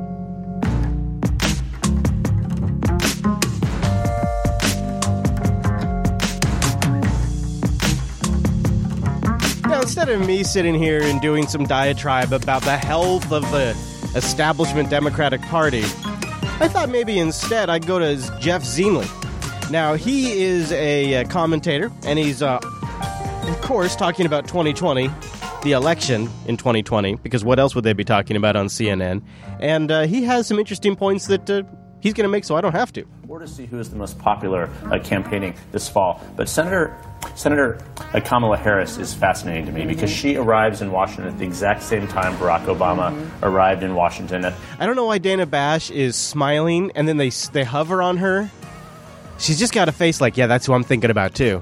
So apparently there's some senator that both of them are really excited about. At the same time Barack Obama arrived in Washington at 2005 for him, 2017 for her in terms of the first year of a new Republican administration. So I think that, the party generally looks to someone new, not someone old, the future, not the past. We'll see if that's true this time. But it's a huge problem for Democrats. There is no bench for the party. So they can be laughing all they want about these poll numbers for Donald Trump. But the reality is Democrats are in complete disrepair and disarray in their own party. Okay. There's no leader. There's no leader. You hear that, Nancy? There's no leader. And when pressed about this, sometimes Democrats are very honest. In fact, recently, I think it was just last week, we talked about Chuck Schumer coming out and saying it wasn't because of the Russians that Hillary lost the election. We got to be honest about that with ourselves. And others have also started to become a little more honest about that. But not everybody. I present Chicago's mayor. Regardless of party, right? You want kids to succeed. Quickly, before I go here, let me get you, though, on the leadership. Because you had, your fellow Democrat crap, he's thinking, crap. Representative Seth Moulton of Massachusetts come out. He was asked on CBS, do you want this? The media loves this. The media loves when another Democrat comes out and says XYZ. Because then they can just pick it up, or a Republican, they can just pick it up and run with it, and it's not them saying it. Leadership. Do you want Nancy Pelosi, Chuck Schumer on the bumper stickers going into 2018? And he said, no way. And then he said, start winning with leadership that the American people can trust, not the old, tired Democratic partisan leadership. A new generation of leaders who are going to put the country first. Ouch. Tough words, but is he right? Yeah. So, of course, he doesn't just answer the question. Look, now you're asking me as a former DCCC chair, not the former chief of staff, so let me be really clear. So he is anything but really clear. In fact, he burns an additional minute for, hold on, wow, look at this. I'm pretty impressed. Almost 2 minutes. Wow, oh, geez, nope, now we are definitely into 2 minutes. He's now burned 2 minutes not answering the question. That's where the majority is for us, and we have to be focused like a laser on where that majority is winnable. Look, you're the one who led the effort for Dems to retake Congress in 2006. You know what this is like. They're wrapping me in the control room. Yes or no answer. I like it when they say that. I like it when they say that because it reminds the audience at home that they're just news actors and they're just saying what they're told to by the control room. Dems to retake Congress in 2006. You know what this is like. They're wrapping me in the control room. Yes or no answer. Is this leadership, Pelosi, Schumer, the leadership to do that? Poppy, I really like you. I really like you, he says. That's a good question. I really like you, but I don't think that's a good question. I really like you, but I don't think that's a good question. I don't think that's a good question. So man, you did that to Dana Bash, too. You did that to Dana Bash. I'm going to do it to you, too. I know you don't like the question, but yes or no? Well, look, yes, it's a fine leadership, but what I want is a candidate that's going to be the leader of their district. So it's kind of yes. I don't really know. He tried to punt the question, but they're asking the question more and more. And maybe Nancy's getting spooked. She hasn't been around a lot. Or maybe it was this awkward exchange she had with some random person on the street. So this is cell phone footage, and what you see in front of you is Nancy Pelosi and a security guard. Nancy comes up, he puts his hand out to shake her hand. Hi. She leans in, says hi. He hesitates for just a moment, and then listen carefully to what he says right to her face, eye to eye. I mean, imagine making eye contact with Nancy Pelosi and saying this to her. Prison time's coming soon. Oh, man. He pulls her in using the Donald Trump-style handshake. He pulls her in and says to her, prison time is coming soon. Prison time's coming soon. Be ready.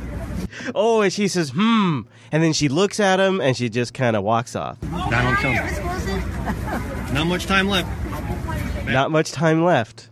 Isn't that awkward? One more time, just for funsies.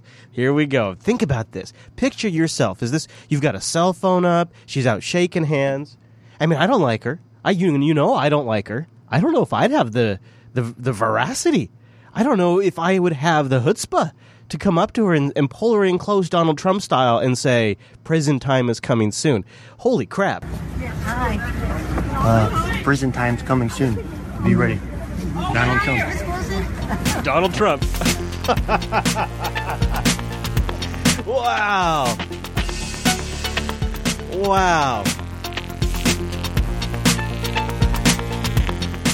Now, Maxine Waters has been in the thick of it for nearly 40 years. She has seen some things in her time. But nobody has disgusted her as much as Donald Trump.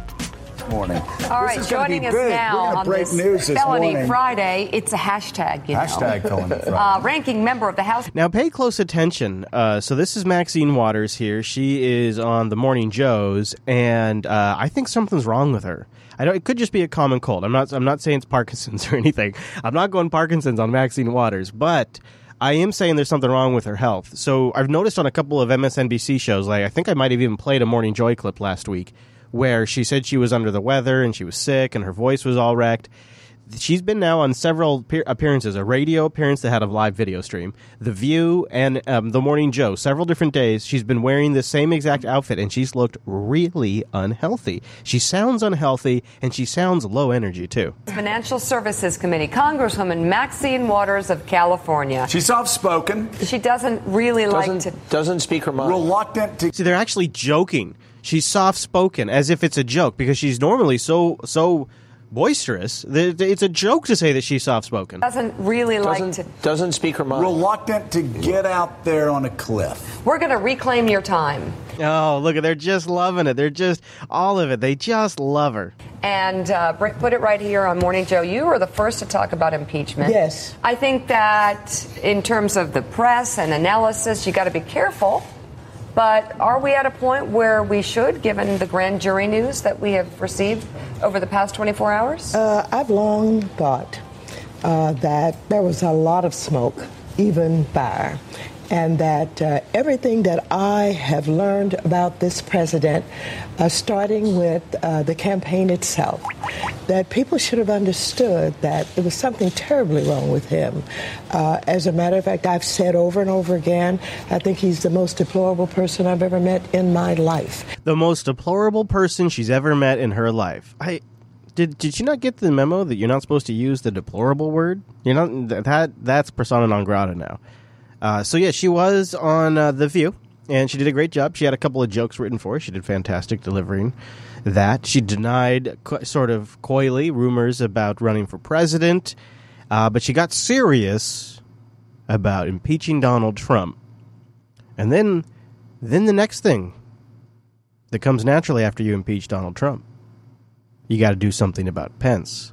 Except for Maxine Waters accidentally confuses Pence with Vladimir Putin. It's amazing. Vice President Pence is already planning his inauguration. Is that a joke, or do you really? It was a joke. Okay. What I wanted to do was needle them a little bit. Okay. You know, do you think Pence will be better than Trump if he were No, impeached? and when we finish with Trump, we have to go and get Putin. I'm sorry, what? They just said his name twice. Does this representative have no ability to pay attention? Okay. Do you think Pence will be better than Trump if he were No, impeached? and when we finish with Trump, we have to go and get Putin. That's right. He's next. Putin or Pence? Pence. You mean Pence? Wait, we'll get Putin. We'll get 2 for 1 with Trump and Putin. Then we got to go after Pence. That's right. Oh, that's nice of you, Joy. You covered really good there. That's right. That's what I meant all along. Yeah, exactly what you just said. That shit you just made up off the top of your head, that's exactly what I meant. That's right. He's next. Putin or Pence? Pence. You mean Pence? Wait, we'll get Putin. We'll get 2 for 1 with Trump and You see that face she's making right there, eyes closed. Also this one with the hand up, exasperation. That face right there is the, oh shit, I'm slipping face. That's just my I've seen it in my family members. To me, that's the, I still got my shit, but it's starting to slip face. Putin or Pence? Right there. That's it. It's a slight micro expression. You can see it. Especially around her. Watch her lips. Putin or Pence? She knows she just screwed up. That's really something to watch. It's really something to watch this. Oh, and when we finish with Trump, we have to go and get Putin. That's right. He's next. Putin or Pence? Pence. You mean Pence? Wait, we'll get Putin. We'll get 2 for 1 with Trump and Putin. Then we got to go after Pence. That's right. That's right. So you've got Nancy Pelosi calling Donald Trump Bush, and you've got Maxine Waters calling Mike Pence Putin. It's really disturbing. And then, on top of that, there appears to be no concern for national security for Maxine Waters. As long as the dirt's getting out there, as long as the story's staying in the headlines, as long as she can impeach 45, she's good. I think also people are just really tired of government in general and the inefficiency of government. But I want to talk to you about these leaks that have been coming out. It seems a steady stream of leaks have been coming out of the White House and intelligence agencies. Now remember, leaks against Hillary Clinton, leaks with WikiLeaks, that's Russian propaganda designed to derail our democracy. Those leaks, Maxine Waters hates. Leaks about Trump, though? 100%. Attorney General Jeff Sessions was he just delivered a briefing today about cracking down on this. But we have to be bothered by these phone conversations, these confidential conversations that he had with Mexico and Australia that were just illegally leaked to the Washington Post. There's a lot of Democrats that are disturbed by this because it threatens our national security. Are you disturbed by it? No, not at all. I am so glad they're telling us what's going on. Now that is an understandable position. I kind of feel that way. I'm so glad these leaks happened some days because it gives insights that we would never have as a people. That's sort of the same reason I was thankful at the core for the Snowden leaks. An informed democracy is better than a public in the dark that can't make decisions about their elected leaders. I mean, that's obvious. That's just obvious. But there is a line. Like, I feel like there's a line that Snowden and Glenn Greenwald were very careful in what they released. They spent, I'd say, the majority of their effort trying to figure out what was safe to release and what wasn't. And there's some things that we'll just never see the light of day that may be very interesting. The actual words of a president's phone call, the actual transcripts of a phone call or conversations that he's been having. I mean, you've seen the level of these leaks. That feels like that's obviously too far. Even for somebody like myself who loves to get all of these bits of information and details, and it's all going to construct a larger narrative that I find very useful as a tool to construct that narrative. I also recognize there is a point in which it's just too far. Phone call conversations is ridiculous. I am so glad they're telling us what's going on. But we don't need to hear these conversations. They're confidential. This threatens national security. I need to hear these conversations. I need to hear. But that's why you can get into, say, like intelligence committees, and you can get special classification, and then you are allowed to see these things. There is a mechanism. There is a mechanism in place. There is a way. There is an avenue. In fact, it's extremely disturbing to me that I really, really hope that your only mechanism is not the press, because they're not getting the story right. Confidential. This threatens national security. I need to hear these conversations. I need to hear. Unfortunately, this is his. Oh, and then she blames Trump for it. Unfortunately, this is his fault, Trump. He is in a White House where he's got people working for him that don't believe in him, don't like what he's doing, and they're trying to tell the American public they're something. whistleblowers. Yes. They're not this, leakers. America loses here, though. He cannot have a candid conversation with the leader of another country. Mexico's not going to want to have a conversation with us anymore because it could get leaked. Australia, countries are not going to want to get on the phone with the leader of the free world. No, let me tell you something. Mexico is glad to have it leaked. And I tell you why. He tried to convince the president that somehow he should not be talking about the fact that they're not going to fund this wall. And he's trying to convince him to go along with him to do harm to his country. And isn't it good that his supporters hear that? They've been believing all the lies about building the wall. Now they know he's been lying. Now, that's an interesting point, but it actually sounds more like justification for the leaks than it is, it's all good, because two wrongs make a right is essentially the argument there. That's not, I guess as they like to say in the news biz, that's a slippery slope, Joy. Back to you. So let's move on. Let's talk about some other leaks that I find to be the right kind of leaks. So I want to maybe talk about this a little bit. An example of leaks I find to be not very helpful is the conversations between leaders, unless obviously there was something in there that was extremely important for the public to know. So I guess I have to couch that a little bit. But I'll give you right here, this clip is an example of leaks. I'm all on board with it. Some people would say it damages national security. I say it's good for us to know what the shadow agencies are actually up to and capable of. A new hacking tool used by the CIA has been revealed again by WikiLeaks. The whistleblowing organization released new documents within that Vault 7 batch, which contained details on information from the CIA's hacking programs. RT's Trinity Chavez is in New York with the latest findings. WikiLeaks revealed everything from the field guide to the user's manual of the CIA's hacking system. We're talking thousands of files documenting the innermost hacking secrets of the CIA that have now been exposed. Since at least 2012, the CIA has used a tool called Dumbo. It's a system that can manipulate devices such as webcams and microphones on Microsoft operating systems, as well as corrupt recordings and disable security cameras. The files are the latest release in a long line of leaks from the whistleblower organization. Disable security cameras? So this is like some serious, 100% Mission Impossible shit right here. Like they can hack in and they can turn off the security cameras. Like that's the crap we see in the movies. The documents comes as a part of Vault 7, a series of files documenting which tools and programs are being used by the agency to hack technology. Yeah, I'm still tracking Vault 7 releases. According to WikiLeaks, the technology is intended for the use of the deployment of a special branch within the CIA Center of Cyber Intelligence that could be compromised. WikiLeaks adds its task is to gain and exploit physical access to target computers in CIA field operations. Dumbo is run directly from a USB stick and requires administrator privilege to carry out the task. But this isn't the first time WikiLeaks has released details of a secret CIA project. Previous leaks in the Vault 7 series have exposed alleged exploits for iOS smartphones, Android devices, smart TVs, routers, and Wi-Fi devices. This is where I think we're going to see a lot more in future leaks. I think almost always, so far, these leaks contain documents that are years old. And maybe some stuff they're still using, but often it's stuff that's so old that it's for operating systems that aren't current anymore and things like that. Just interesting, but probably not revealing stuff that's aggressively used in the wild by the CIA anymore.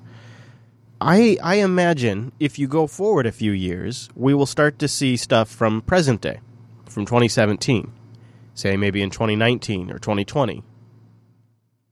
And that's going to be extremely interesting because my Red Book prediction about this is that it'll be way more routers, way more network level stuff, and they're just getting the network. They're just capturing your DNS. And they're redirecting it. They're redirecting traffic. They're taking over iOS and Android devices by controlling where the router sends your traffic, either through DNS tricks or whatever. And I think that's going to be the way they have to go, as all of the millenniums that they're going to want to start tracking and other nations that don't have such a PC culture are going to just be mobile first. And you're going to have to be able to get on that iPhone. You have to get on that Android device, whether it be a Samsung or a Pixel. And the best way to accomplish that is to own the router. So take your typical home Wi-Fi router. Maybe you have some government target. Michael Flynn. Let's just say it's Michael Flynn just because that's a name we've all been talking about. Let's say Michael Flynn has a pretty great Wi-Fi network. Well, with these tools, you could compromise a machine on his local network, go after the Wi-Fi router, redirect the DNS to a CIA-controlled DNS server, which could even be a legitimate DNS server out on the web, or could even be his ISP's DNS server they just serve a national security letter to. Who the hell knows?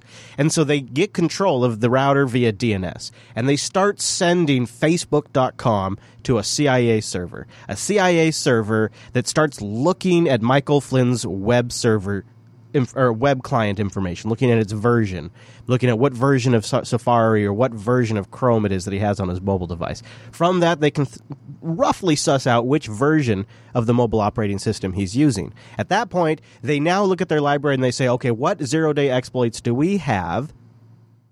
What zero-day exploits do we have for that version of a mobile operating system? And they have a whole library to choose from that they've paid millions of dollars for, and some that they've probably developed themselves. It's available to the agent. It's a selection system. It's a choose and match. Okay, you've got Android 7.01. All right, you've got iOS 10.1. Okay, great. You choose that, then you choose your attack vector. Is it email? Is it messaging? Is it via embedded in an app that you get them to install? Or is it on a web page? Well, guess what? We've got control of his router, we've got control of his DNS, and we're redirecting all traffic to Facebook.com. So every time Michael Flynn goes to check up on an old girlfriend, he's actually going to a CIA-controlled system, and then they embed the malware that exploits that version of Safari, which executes a zero-day on that iPhone, and now they've just owned the iPhone. They've never stepped foot in his house. It doesn't matter that he's not using Windows at all. He doesn't have to be using Windows anymore to get hacked. That's what Vault 7 is revealing.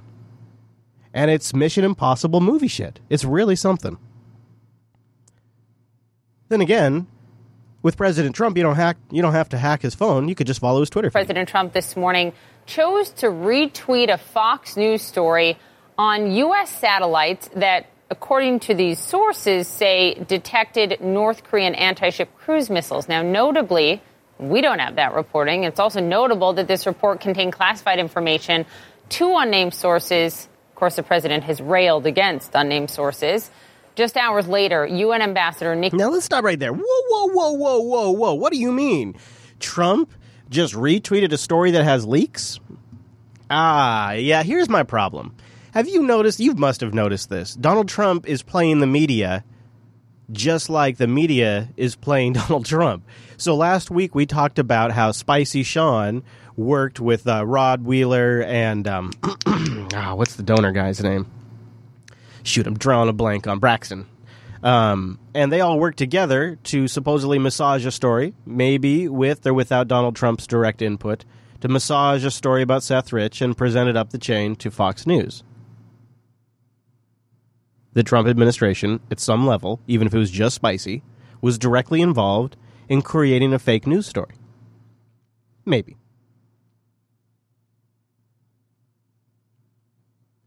Now they're doing it again.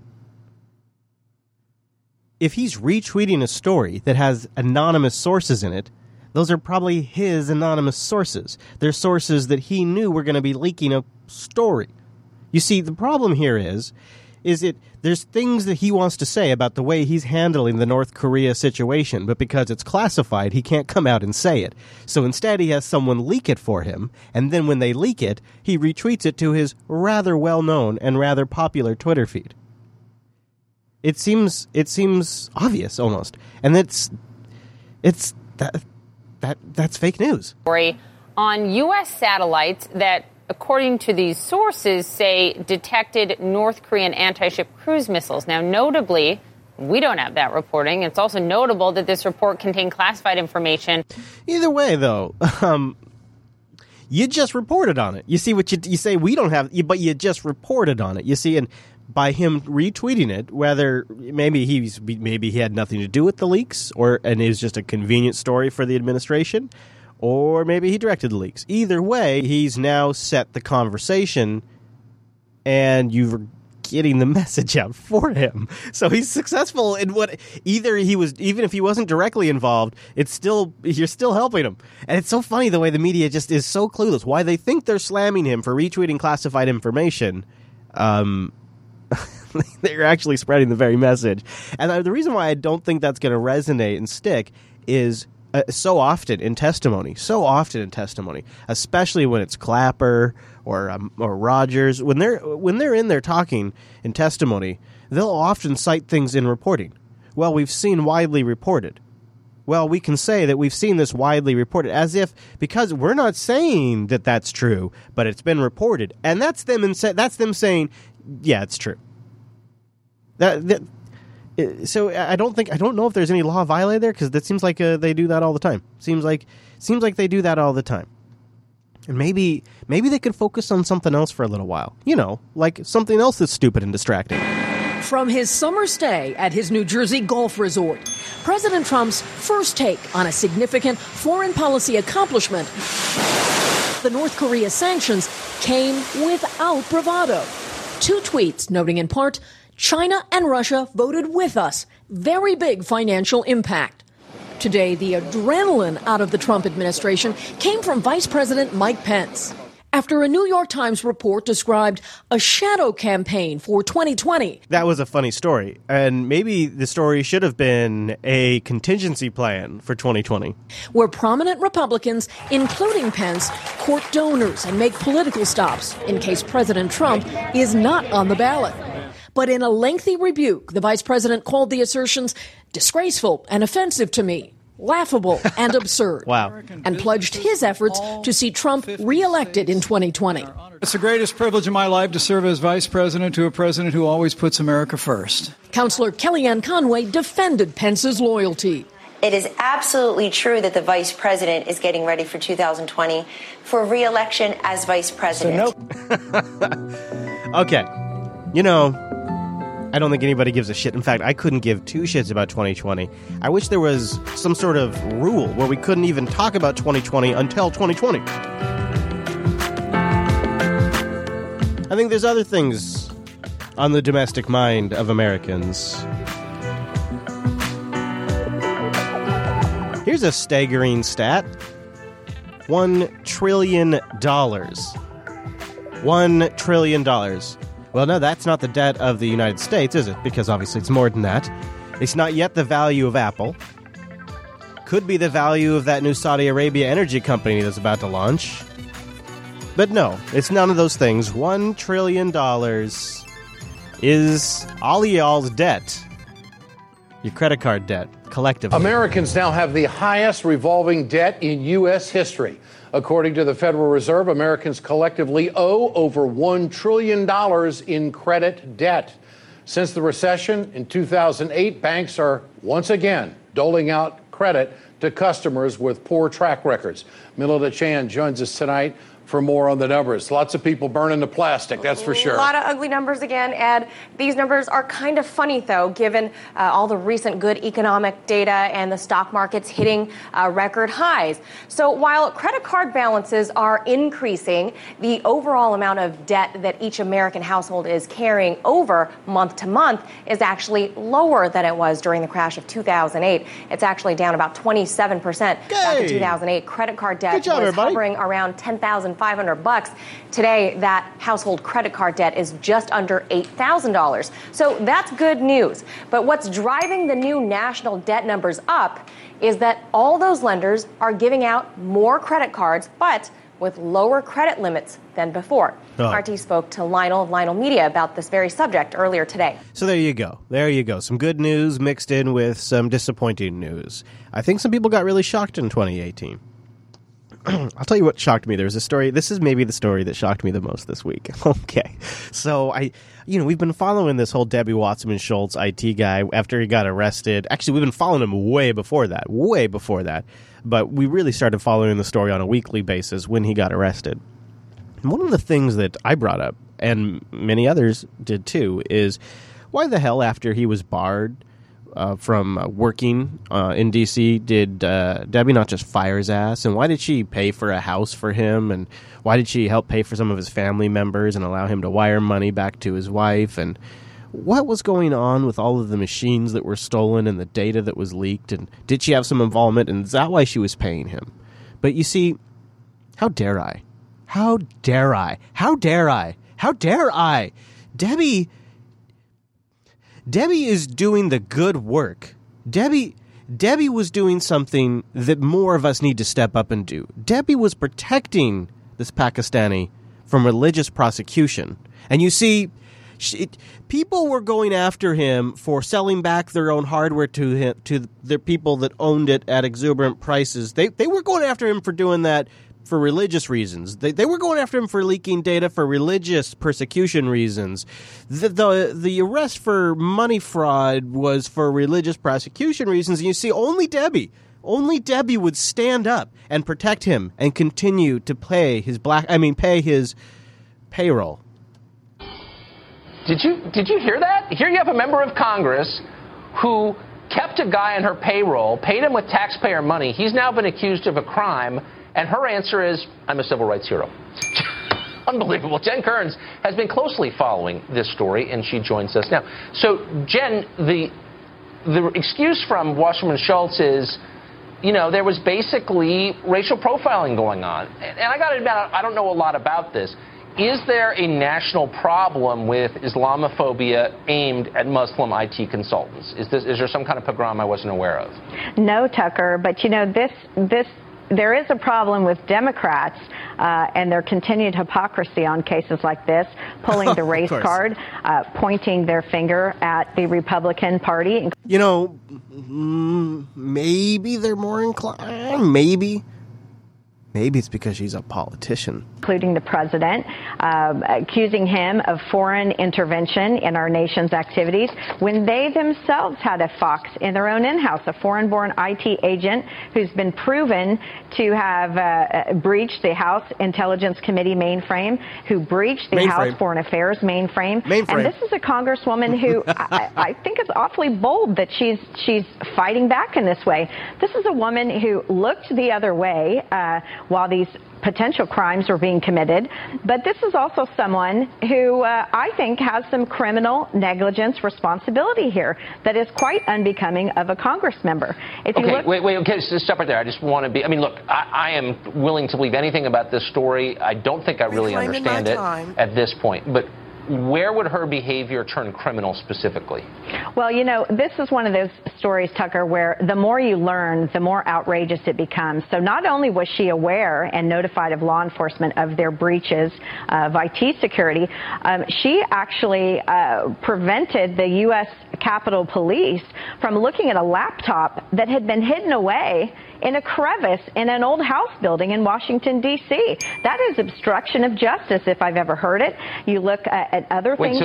So the Capitol Police never got a hold of that laptop? They ended up doing so, but she put up an awfully hard fight in order for them to get their hands on that, and in fact reprimanded the U.S. Capitol Police and said that there might be some retribution for that. Look, you look at other things she did here. That's the least of what she's done. The least. Tucker, she circumvented the House payroll system when that U.S. House of Representatives said that her IT aide needed to be banned from being a staff member. She actually helped him with the paperwork to have him become a consultant so that his public information would not show up on the staff payroll. Look, there have been members of Congress that have been censured for far less nefarious activities than this, and far less activities that did not damage our national security. In the 1800s, you had people who were censured under Article 1, Section 5 of the Constitution, a tool that's available to the House of Representatives here, that have been censured for being disrespectful to the House Speaker. You've had other members throughout history, Tucker, who've been censured for... Okay, but so really quick, I want to get to this. So he's an IT consultant. He's working for her and other members of Congress. He has, in that role, access to everything? He had access to dozens, they say now, dozens of computer mainframes of Democratic congressional members. He had access to the House Intelligence Committee server. He had access to the House Foreign Affairs Committee server. And for those dozens of Congress members that he was serving as an IT aide to at the behest of Debbie Wasserman Schultz, he had access potentially to their documents to take those offline and review those and store those in a cloud type of storage. And he also had the ability to potentially read every single incoming and outgoing email in those Democratic congressional members' offices. Wow. How about that? Yeah, how about that? How about that last one? You like that last one? That last part about the emails? That's interesting, huh? Speaking of emails, I'm sick and tired of hearing about her damn emails. Actually, can I confess something? I'm not sick and tired of hearing about her emails. I wouldn't mind hearing more about her emails, actually. So we got a little email story, a little update for Hillary Clinton.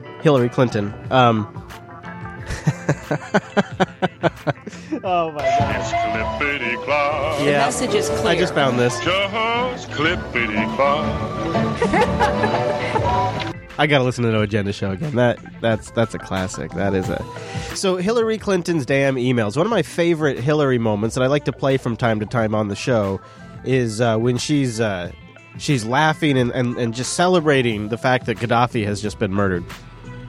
And the way that Hillary Clinton gets this wonderful information that she laughs about is Uma reads her BlackBerry and then hands it to Hillary. That seems like that'd be pretty good. Like, I mean, maybe it's not classified because I think that might have come from Sydney. But if she can read that level of stuff and hand it over to Hillary, it seems like there's probably some lines being crossed there. The government oversight group Judicial Watch has released a new trove of previously unreleased Hillary Clinton emails from her tenure as Secretary of State. Now, when Judicial Watch releases something, we pay attention because they're doing this through the actual legal means that has been smeared as leaks. But through the campaign, there were emails that were being released by Judicial Watch via the Freedom of Information request to the State Department that were completely legal to release and were still smeared as Russian leaks. And I think it's something that gets glossed over quite a bit. And they've gotten more emails from the State Department. They're still working this. The group says the emails show top Clinton aide Huma Abedin sending classified information over unsecured networks, and also show Clinton Foundation donors getting special treatment from the U.S. State Department, which is, of course, wrong if not illegal. Tom Fitton, president of Judicial Watch, and he joins us now. First of all, where did these come from, these emails? They came from the State Department. Huma Abedin had an email account on Hillary Clinton's illicit email server. Yes. So she was doing all sorts of government business on this separate email account. It wasn't a State Department email account.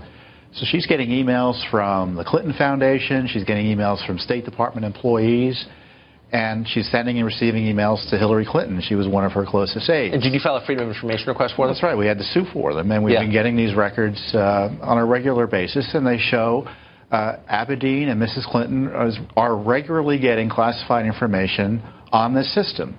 And again, a lot of these are new Clinton emails we're discovering on Abedin's account. Now remember, Mrs. Clinton said she turned them all over. And thus far, we found over 500 Hillary Clinton emails that haven't previously been released, meaning maybe she wasn't telling the truth when she said she turned them over. How much did you spend on the lawsuit, by the way? Oh, untold dollars, because we have attorney time spending, tens, dozens of hours just trying to get these records out. So is it legal for them to transmit classified information over an unsecured network? No, despite what the FBI director, the former FBI director said, it's not legal, and they were mishandling classified information. And I tell you, if you are operating a system that is regularly receiving and sending classified information in an unsecure way, you're subject to prosecution, and you would have been if you weren't Hillary Clinton or her aide, Huma. Yeah, because the idea is that, Hillary lost, Huma Abedin's personal life fell apart, her husband's a flake, therefore they're basically pardoned for any crimes they may have committed. Is that a legal concept, or is that just something the press invented? No, that's protects Clintons. Losing an election ought not to be a get-out-of-jail-free card. And, there are other emails showing that Clinton Foundation donors were going through the Clinton Foundation to try to get ambassadors nominated. And, again, Mrs. Clinton promised this wouldn't happen. And the Clinton Foundation and the State Department is overwhelming the number of email messages showing that donors were being taken care of through the foundation by communicating with Huma Abedin on the secret email. So, I mean, that is, of course, why they were giving to the foundation in the first place. One would think that federal prosecutors would be interested in this, and this is why emails like this ought to revive a Clinton criminal investigation, both on the handling of classified information, pay-to-play, and any other violations of law. Well, presumably, if you have possession of these emails, any interested prosecutor could have received them also.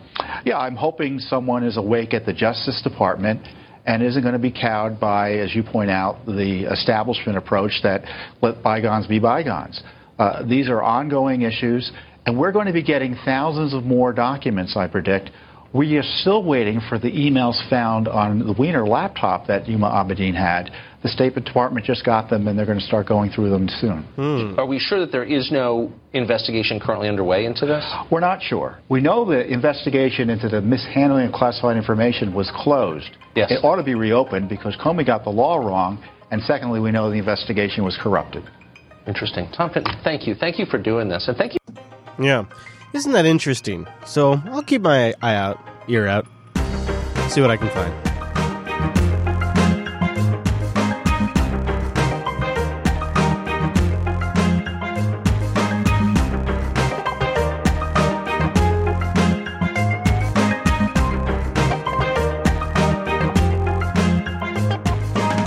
To do a little extra high note here in the overtime. It didn't really fit in the flow with the main show, but I thought following up on how pot's going in Vegas, it's probably worth doing on the show since it's a story we have been tracking for months now. This is, I believe, a report from... The legal use of marijuana is the latest temptation available to tens of millions of people who visit Las Vegas each year. Nevada last month became the 8th state to allow the sale of recreational pot to adults 21 and over. But even as Las Vegas restricts what people can do after they legally buy their pot, Mark Strassman is on the Strip with what one say is discrepancies in the law. This is, of course, common in a lot of places. I believe this is an issue here in Seattle, too. Mark, good morning. Good morning. Good morning. This is the Essence Cannabis Dispensary, which sells 50 different strains of legal marijuana. This brand is called Venom OG. A gram of it costs $18, cash only. The names. But for tourists, the legal challenge starts as soon as you walk out the front door. Anything goes in Vegas, right? Wrong. On the Strip, buying marijuana legally is one thing, smoking it is another. Nevada law mandates that legally bought marijuana be consumed in a private residence. Nothing public, which includes casinos, hotels, cars, and sidewalks. Armin Yamidjian, who owns this dispensary, says the law puts most of his customers in a tough spot. About 70 to 80% are tourists. And these people have no private space to go to because they don't live here. Well, that's the problem. No other industry in the world can you buy a product and then not use it anywhere. It's silly. In the 8 states that have legalized marijuana, implementing the new drug laws has been challenging for consumers. For instance, people in California and Massachusetts may possess it or grow it, but not buy or sell it legally until next year. Sales are legal in Colorado, Nevada, and Washington, but for now, public consumption is banned. State Senator Tick Sagerblum supported legalizing marijuana here. People are already buying it, people are using it, so this is not something new. It's just let's go ahead and take the next step and acknowledge that fact and provide a venue for them where they can have fun. Marijuana has a place in Sin City. Now, that's a CBS move. The CBS anchors, this is according to somebody who used to work at CBS, CBS anchors are instructed to say, interviewers are instructed to say things in a way that prompts the interviewee to repeat it back. They do this all the time on CBS. He just did it, but it didn't work. Have fun. Marijuana has a place in Sin City. So if he would have said marijuana has a place in Sin City right back to him, which is super common in these interviews, boom, instant soundbite. But instead, he thinks about it, which is, they hate it when that happens. Place in Sin City. Marijuana is perfect for Sin City. But for now, Vegas casinos and hotels have too much at stake to allow it. Gaming is a $13 billion a year business in the state. Casino licenses require following federal, state, and local laws. And them's the rubs. In fact, that's why the casinos were so against it. They put tons of money into fighting legalization. I honestly didn't think it would pass just because the amount of gravity that they have in Nevada. So I got to imagine they're going to just fight this thing like a bunch of grumpy bastards. This is the marijuana industry. This is the gaming industry. And the two shall never meet. Tony Alamo chairs the Nevada Gaming Commission. But at the end of the day, it's very clear-cut. It's against federal law. Oh, there you go. Until the federal law changes, that's the standard they have to maintain. Well, then what's going to happen when it changes? 25-year-old David Harper is visiting from Houston. The marijuana he bought legally, he'll smoke illegally. Got to be discreet, but oh yeah, for sure. And you're not the only one. I'm definitely not the only one. There is no consensus about the solution here. The local marijuana industry is pushing to legalize pot cafes, the kind they have overseas in Amsterdam, and the kind that Colorado will roll out later this month. But for now, Margaret, what tourists buy in Vegas, they can't use in Vegas. Oh, I have a feeling there's going to be money to be made. Maybe a hotel? I don't know.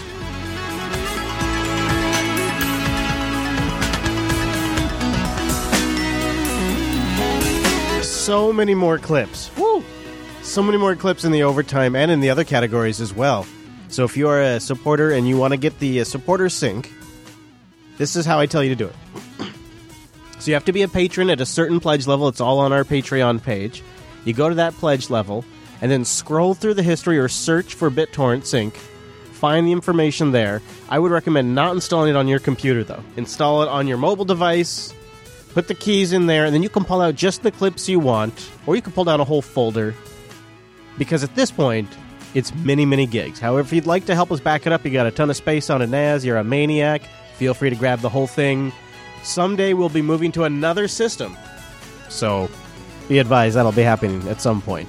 Maybe something that works better for single clips, like something with a web interface. I just don't really know what yet, but I'm looking at open source projects that would index the directory properly and allow you to preview the links and download them, pull them down, things like that. I've been wondering what old Al Gore's up to. Thought maybe, I know he's working on a new version of his Inconvenient Truth movie. But I've been thinking more about Al Gore and what his political intentions are in the future.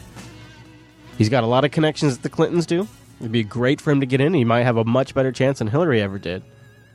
And you know, when you watch Al Gore, I mean, if you really watch him, he's got a very casual, sort of non-political vibe about him. However, if you pay attention, you can really notice that Al Gore is a very well-rehearsed man. Perhaps maybe you might say scripted. Now, I'm not sure, but see if you can spot it in this next clip. And now we see these climate-related extreme weather events virtually every day. Every night on the news is like a nature hike through the book of Revelation. Every night on the TV news is like a nature hike through the book of Revelation. Every night on the television news now is like a nature hike through the book of Revelation. It's obvious now. Every night on the news is like a nature hike through the book of Revelation. Now Mother Nature's entered the debate. Every night now on the television news is like a nature hike through the book of Revelation. Mother Nature is telling us every night on the TV news now is like a nature hike through the book of Revelation. It's Mother Nature.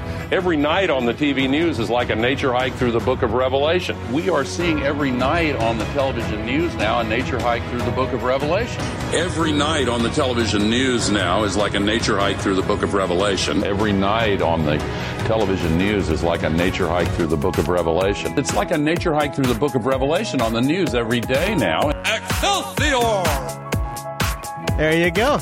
A nature hike, everybody. Thank you, Al Gore. Sounds kind of nice. Awesome. Maybe you got to listen to this episode while on a nature hike. If you did, you got to tweet me and let me know. That'd be ironically awesome. Thank you for being here. Thank you to our patrons. Your Unfiltered Show will be right back here next week.